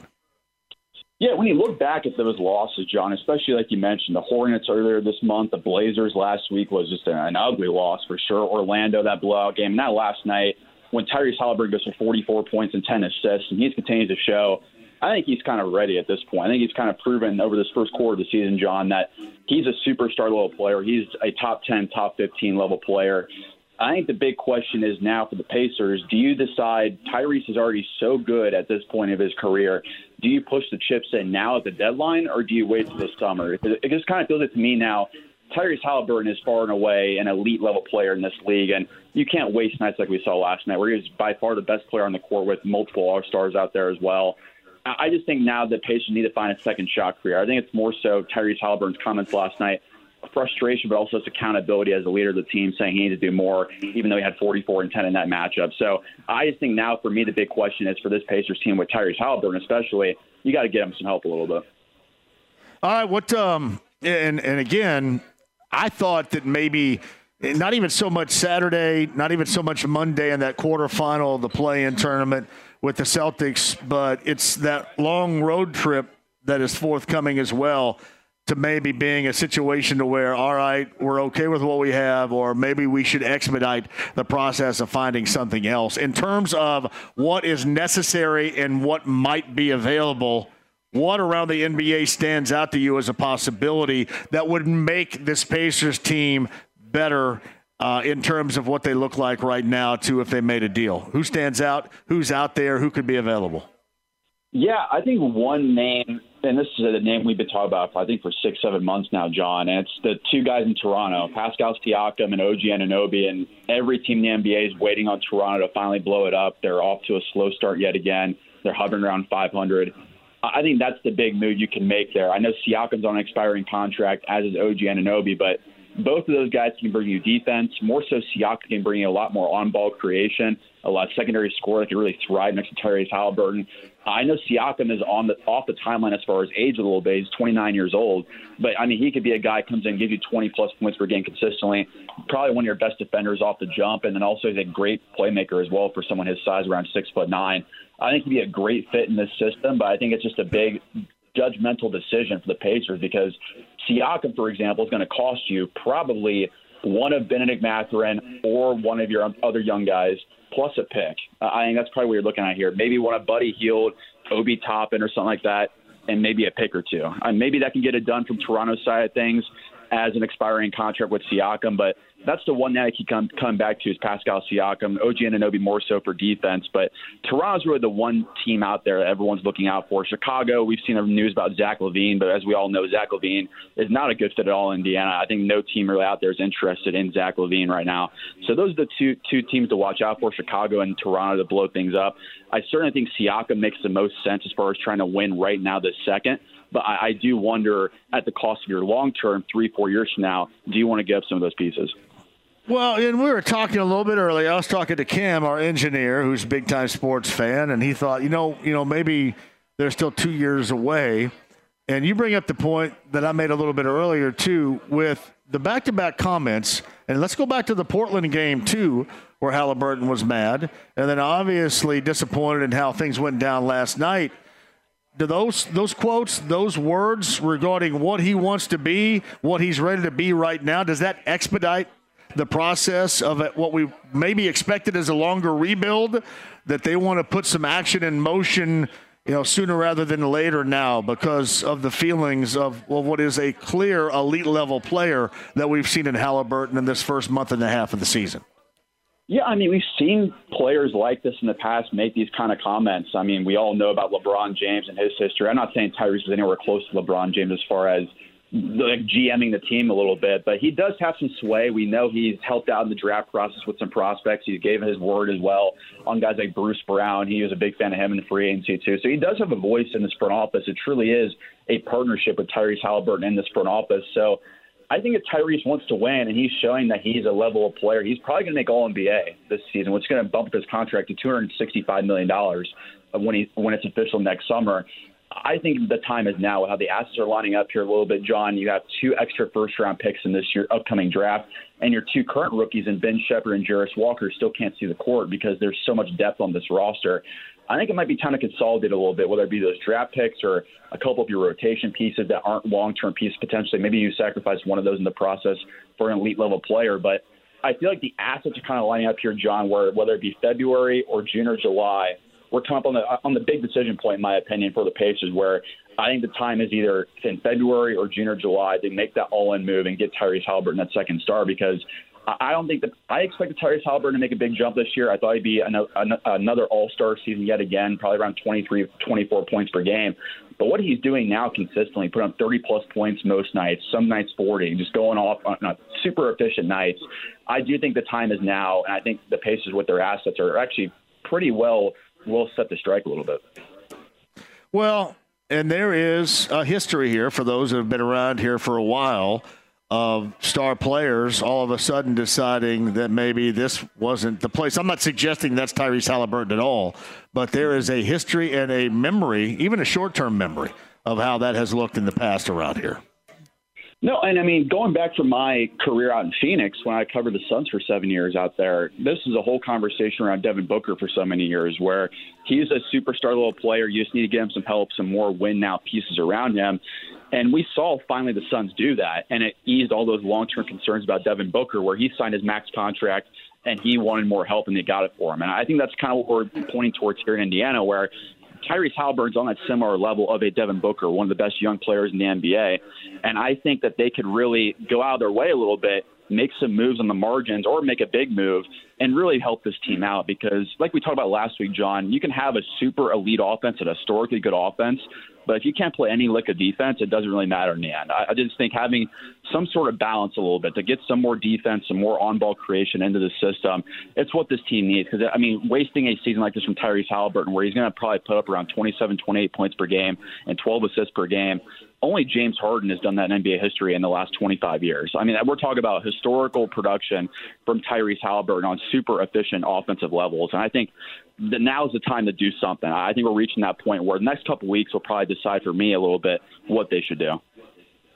So Evan Sidery, Forbes, Substack, you can find his work, his reporting, his columns, his opinion regarding the NBA. Kind enough to join us regarding last night's disappointment of what was early in the week, a disappointment for the Pacers. And, of course, you get Boston, after this Miami game tomorrow, Boston in that play-in quarterfinal at Gainbridge Fieldhouse coming up on Monday. Evan Sidery's on the Andy Moore Automotive Group hotline. Evan, I appreciate you on short notice more than you know. We'll catch up with you next week as well. We'll see what happens on Monday especially.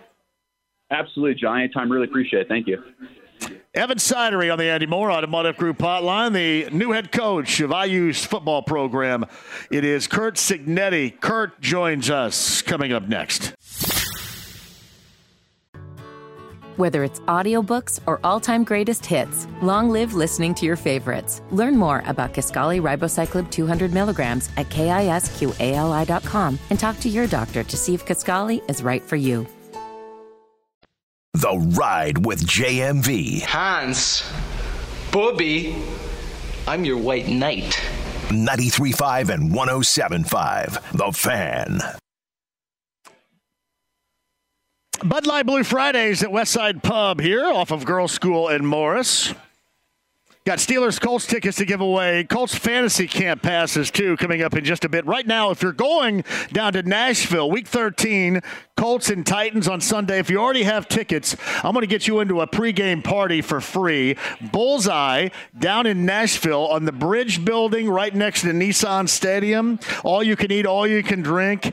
If you already have tickets and you're going down to Nashville, number 9 at 239-1070 right now, I will get you into the Bullseye Event Group Titans tailgate party before the game coming up on Sunday. Number 9 at 239-1070. You are a winner, and you're going to have some fun before the game down in Nashville on Sunday. Meantime, on the Andy Moore Automotive Group hotline, he is the new football coach of the IU football program. Let's welcome into the show for the first time, Curt Cignetti. Hey, Curt, thank you so much. I know it's been a whirlwind day, morning, afternoon, and everything, and into the evening. Thanks for taking the time out for joining us in Indy today. No, you're welcome. It's a pleasure. So what initially, I want to know the connection you initially had with Scott Dolson in those first conversations you were having about the interest here, what he liked about you, what you liked about the situation. How easy was that connection established between you two? I think pretty easy. Nowadays everybody in positions like mine has an agent, and you speculate this job could open. There was an indication that there were some interest, that my name had come up quite a bit.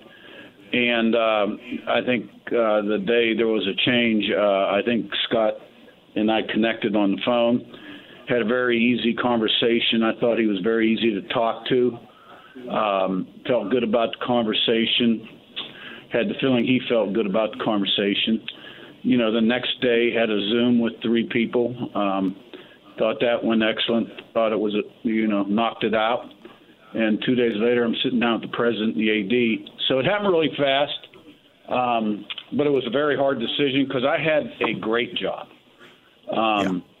And James Madison's a special place built to win, with a commitment to winning championships in everything that they do. And I had a contract through 2030 and coming off a great year. But I thought this was a very unique challenge in a great league.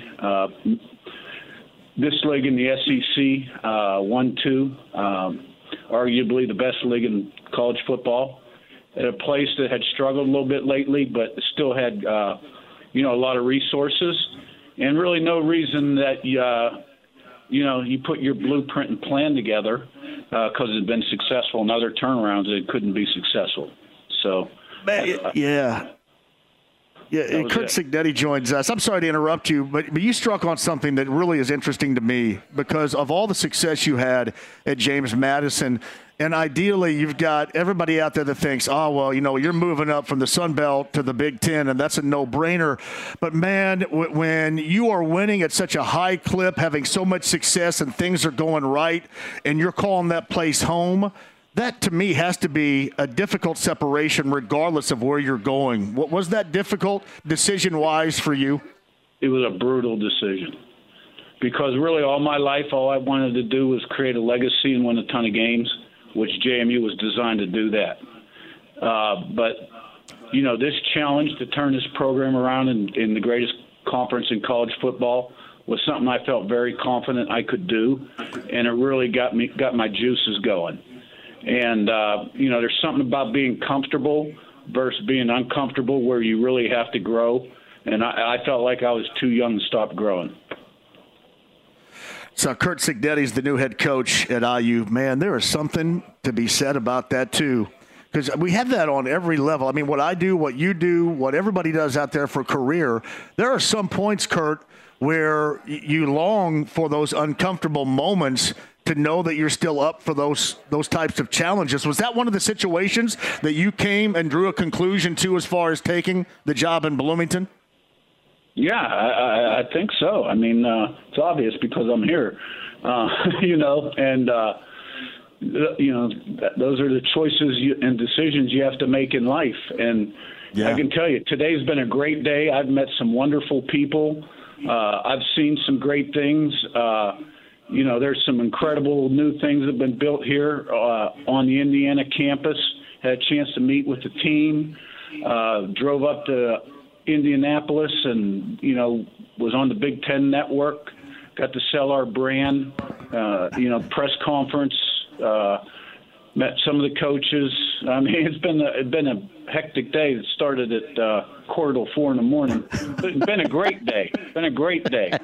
And, as I sit here talking to you right now, and know more about sort of the place, and kind of what's going on, you know what I mean? I couldn't feel better about the potential to get done what you came here to do. Curt Cignetti is the new head coach of the IU football program. What do you see? And coaches talk about building cultures and winning cultures. What do you see in front of you that you want to mold and do with this football program, just in this day that you've been around it? Well, I mean, we're all process-driven, so you guys usually like to hear about results, although I can tell you're a highly intelligent guy, so you know the lingo and how we think. I don't know about that, Curt, dude. Jeff Kegg may sell me that way, but I don't know if that's altogether true, Curt. Thank you, though. But, to me, it's one day at a time, and how much can you accomplish today? And tomorrow will be the same way. And, and this time of the year, it's time for this, and that time of the year, it's time for that. Right now, I'm just trying to figure out who the players are here, trying to get some guys out of the portal from going, guys that have played here, trying to retain them, right, that are in the portal, going to other schools is what I'm saying. And then, then you got to identify portal guys because you lose guys. You got to bring guys in. You got the high school recruiting part. Learning a little bit about the state, which is important. So you got a lot of balls in the air right now. Curt Cignetti joins us. Have you had conversations with IU guys that are currently in the transfer portal? Not yet. Today was team meeting, and it's been a pretty full day. So I suspect that will begin tomorrow. The transfer portal is something that can drive you nuts. But it's something you absolutely – it's kind of like this thing of, if you're in the pool, you got to swim. And with the transfer portal in mind, with a lot of things, with the rule changes, where we are right now, you got to start swimming. How important has this become? And I know it's been important in your life as a coach through its existence. How important is it moving forward with this IU football program, not just with the guys that have been a part of the program, but just in general trying to bring in that right player for your culture and your program's growth? It's critical for every team in the country. And we've had great success at the places I've been with the portal because, we find our kind of guy. And really, I've had more success with the FCS guys that were productive in their career before they came to us than the Power 5 guys. Some of the biggest mistakes we've made have been the Power 5 guys that didn't have a body of work on the field, and you were bringing them in for potential. You know what I mean? Versus guys that had put it on tape, had put a year together at a lower level. So there's some intangible factor there, right? Stick-to-itiveness, ability to overcome obstacles, challenges that some people have that others don't. And you got to find the right kind of people. Yeah, you also have to have an NIL situation too, because that's yet another pool, multiple pools that you guys are all swimming in here. How does that look to you right now, the NIL situation within the IU football program that you're now getting into? Yeah, you're staying on that one pretty good. You know what? I understand the history a little bit, maybe. I can only tell you what's going on right now. Right now, we got a very nice situation that would rank nicely in the conference with a commitment down the road every year to improve it. So without throwing a figure out at you, a lot more than last year. Let's just say that, okay? Yeah. And a commitment to grow it. So we'll do fine.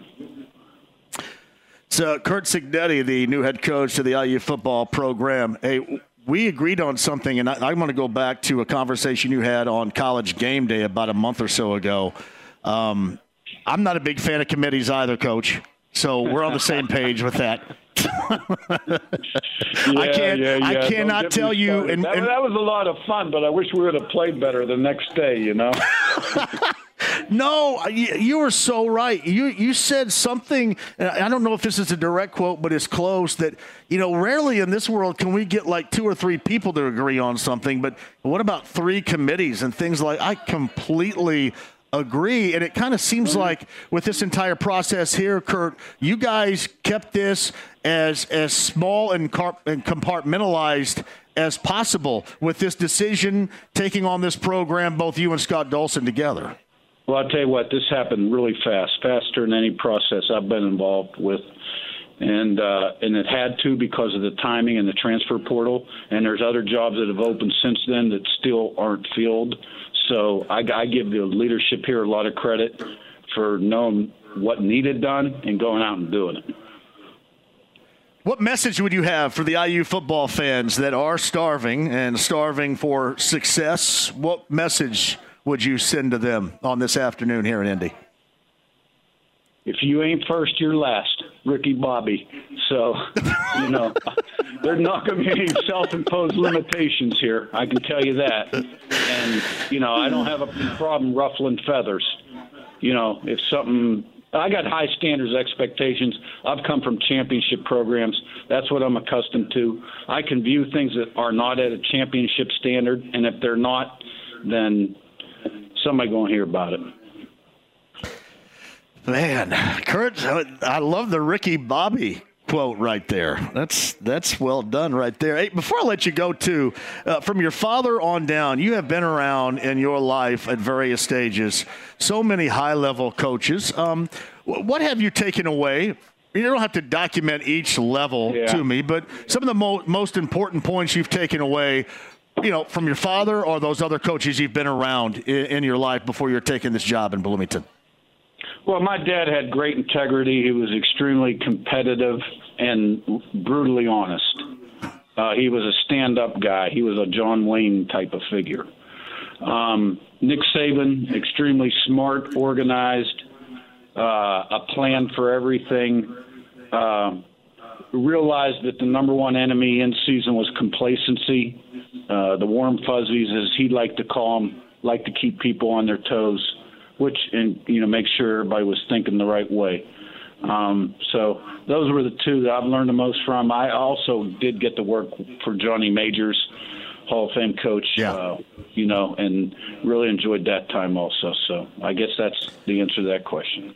No, it's and I know I'm gonna get you out of here right now because I'm assuming you're probably going to be at the basketball game here in just a little bit too, if you're not already at Assembly Hall right now. But there's so much more. One of these days, I want to get together with you again if you wouldn't mind, because I'm fascinated by your history on every level, and certainly excited about talking with you if you have the time further down the road. Are you going to be at the IU basketball game tonight? That's my assumption. Yeah. Oh yeah, I'll be there. Can't wait to see it. Oh, man. Well, I can't wait. You've been quoted like 3 or 4 times already today, and then now with Ricky Bobby, and then going back to the committee quote. You're a quote machine. I love it. I can't wait. Congratulations. I appreciate it. Look forward to getting in there. Hey, Curt, man, we'll do it again soon. Have a great time down there tonight, and we'll talk again sometime down the road. All right. Take care. Thank you. Curt Cignetti is the new football coach at IU. I was trying to think. I have talked to, over the years, basically everybody when they first got that job down there.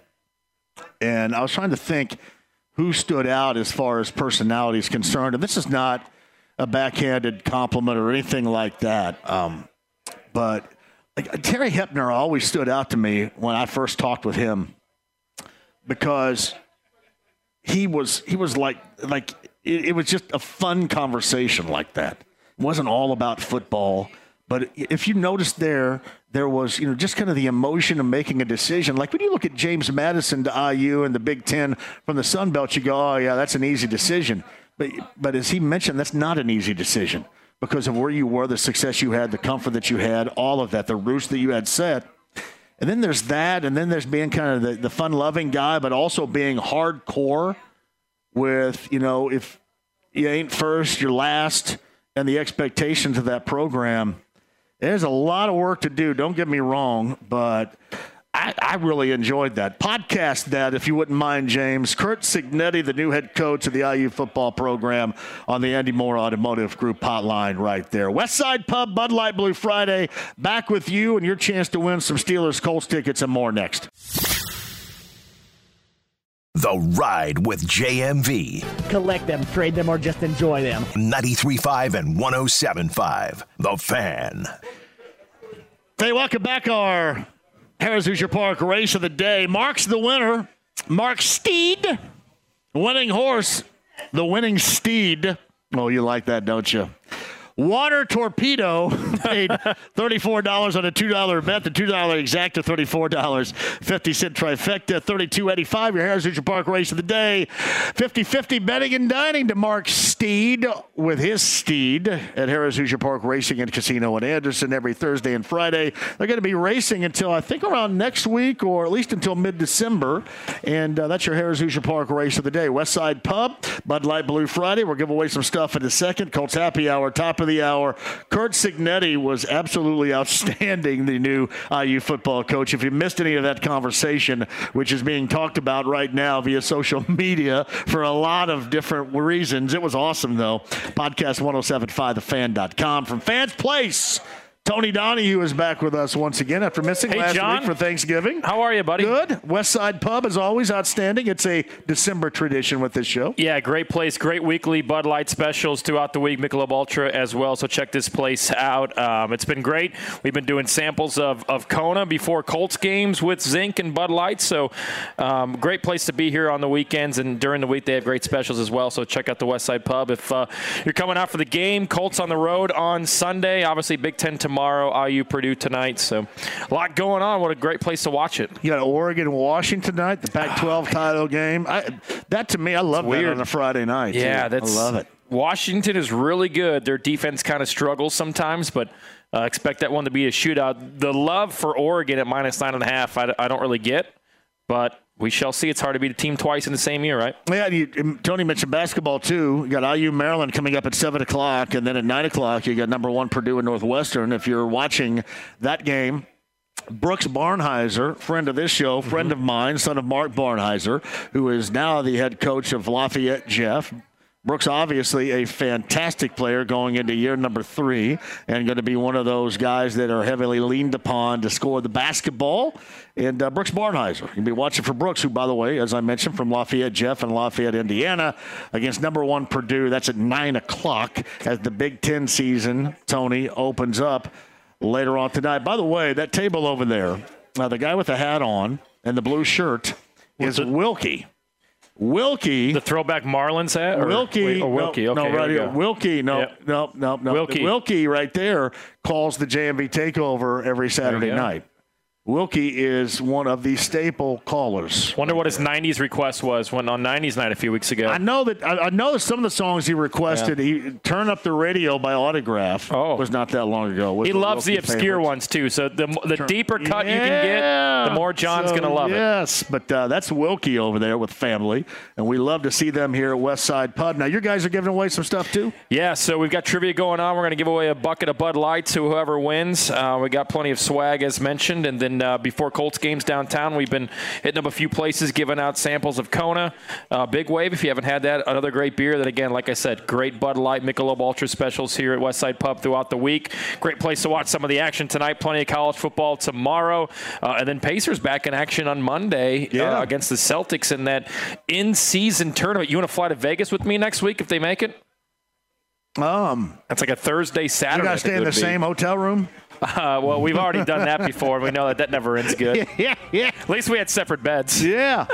Well, and Fans Place logo, how can they do that check us out. Check out the Fans Place app. Download us now. Type in the code JMV. We'll get you 100 tokens. That's worth $10 at a bar. That's a free Bud Light on us. And these stickers from the shop are pretty badass. They are awesome. Like me sticking my face in the what is it, 87 in Indiana State? That was 1991 right there, drinking the beer off the floor. I don't like that. That is nice. I know. I look like creeps me out. I look like Wes Scantlin's getting ready to get arrested right here.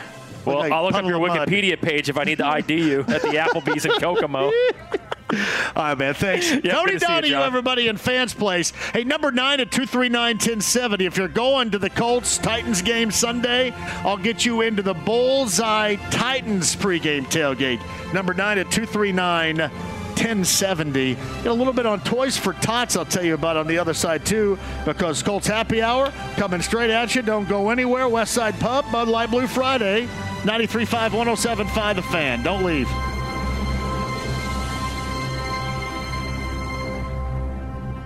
Mecum Auctions, the world's largest collector car auction company, returns to Indy with Dana Mecum's 37th Regional Spring Classic, May 10th through the 18th at the Indiana State Fairgrounds. 3,000 muscle cars, Corvettes, exotics, and more. Broadcast on Motor Trend TV and streaming live on Max. From avid collectors to those new to the Mecum experience, we welcome everyone. Register to bid now at Mecum.com.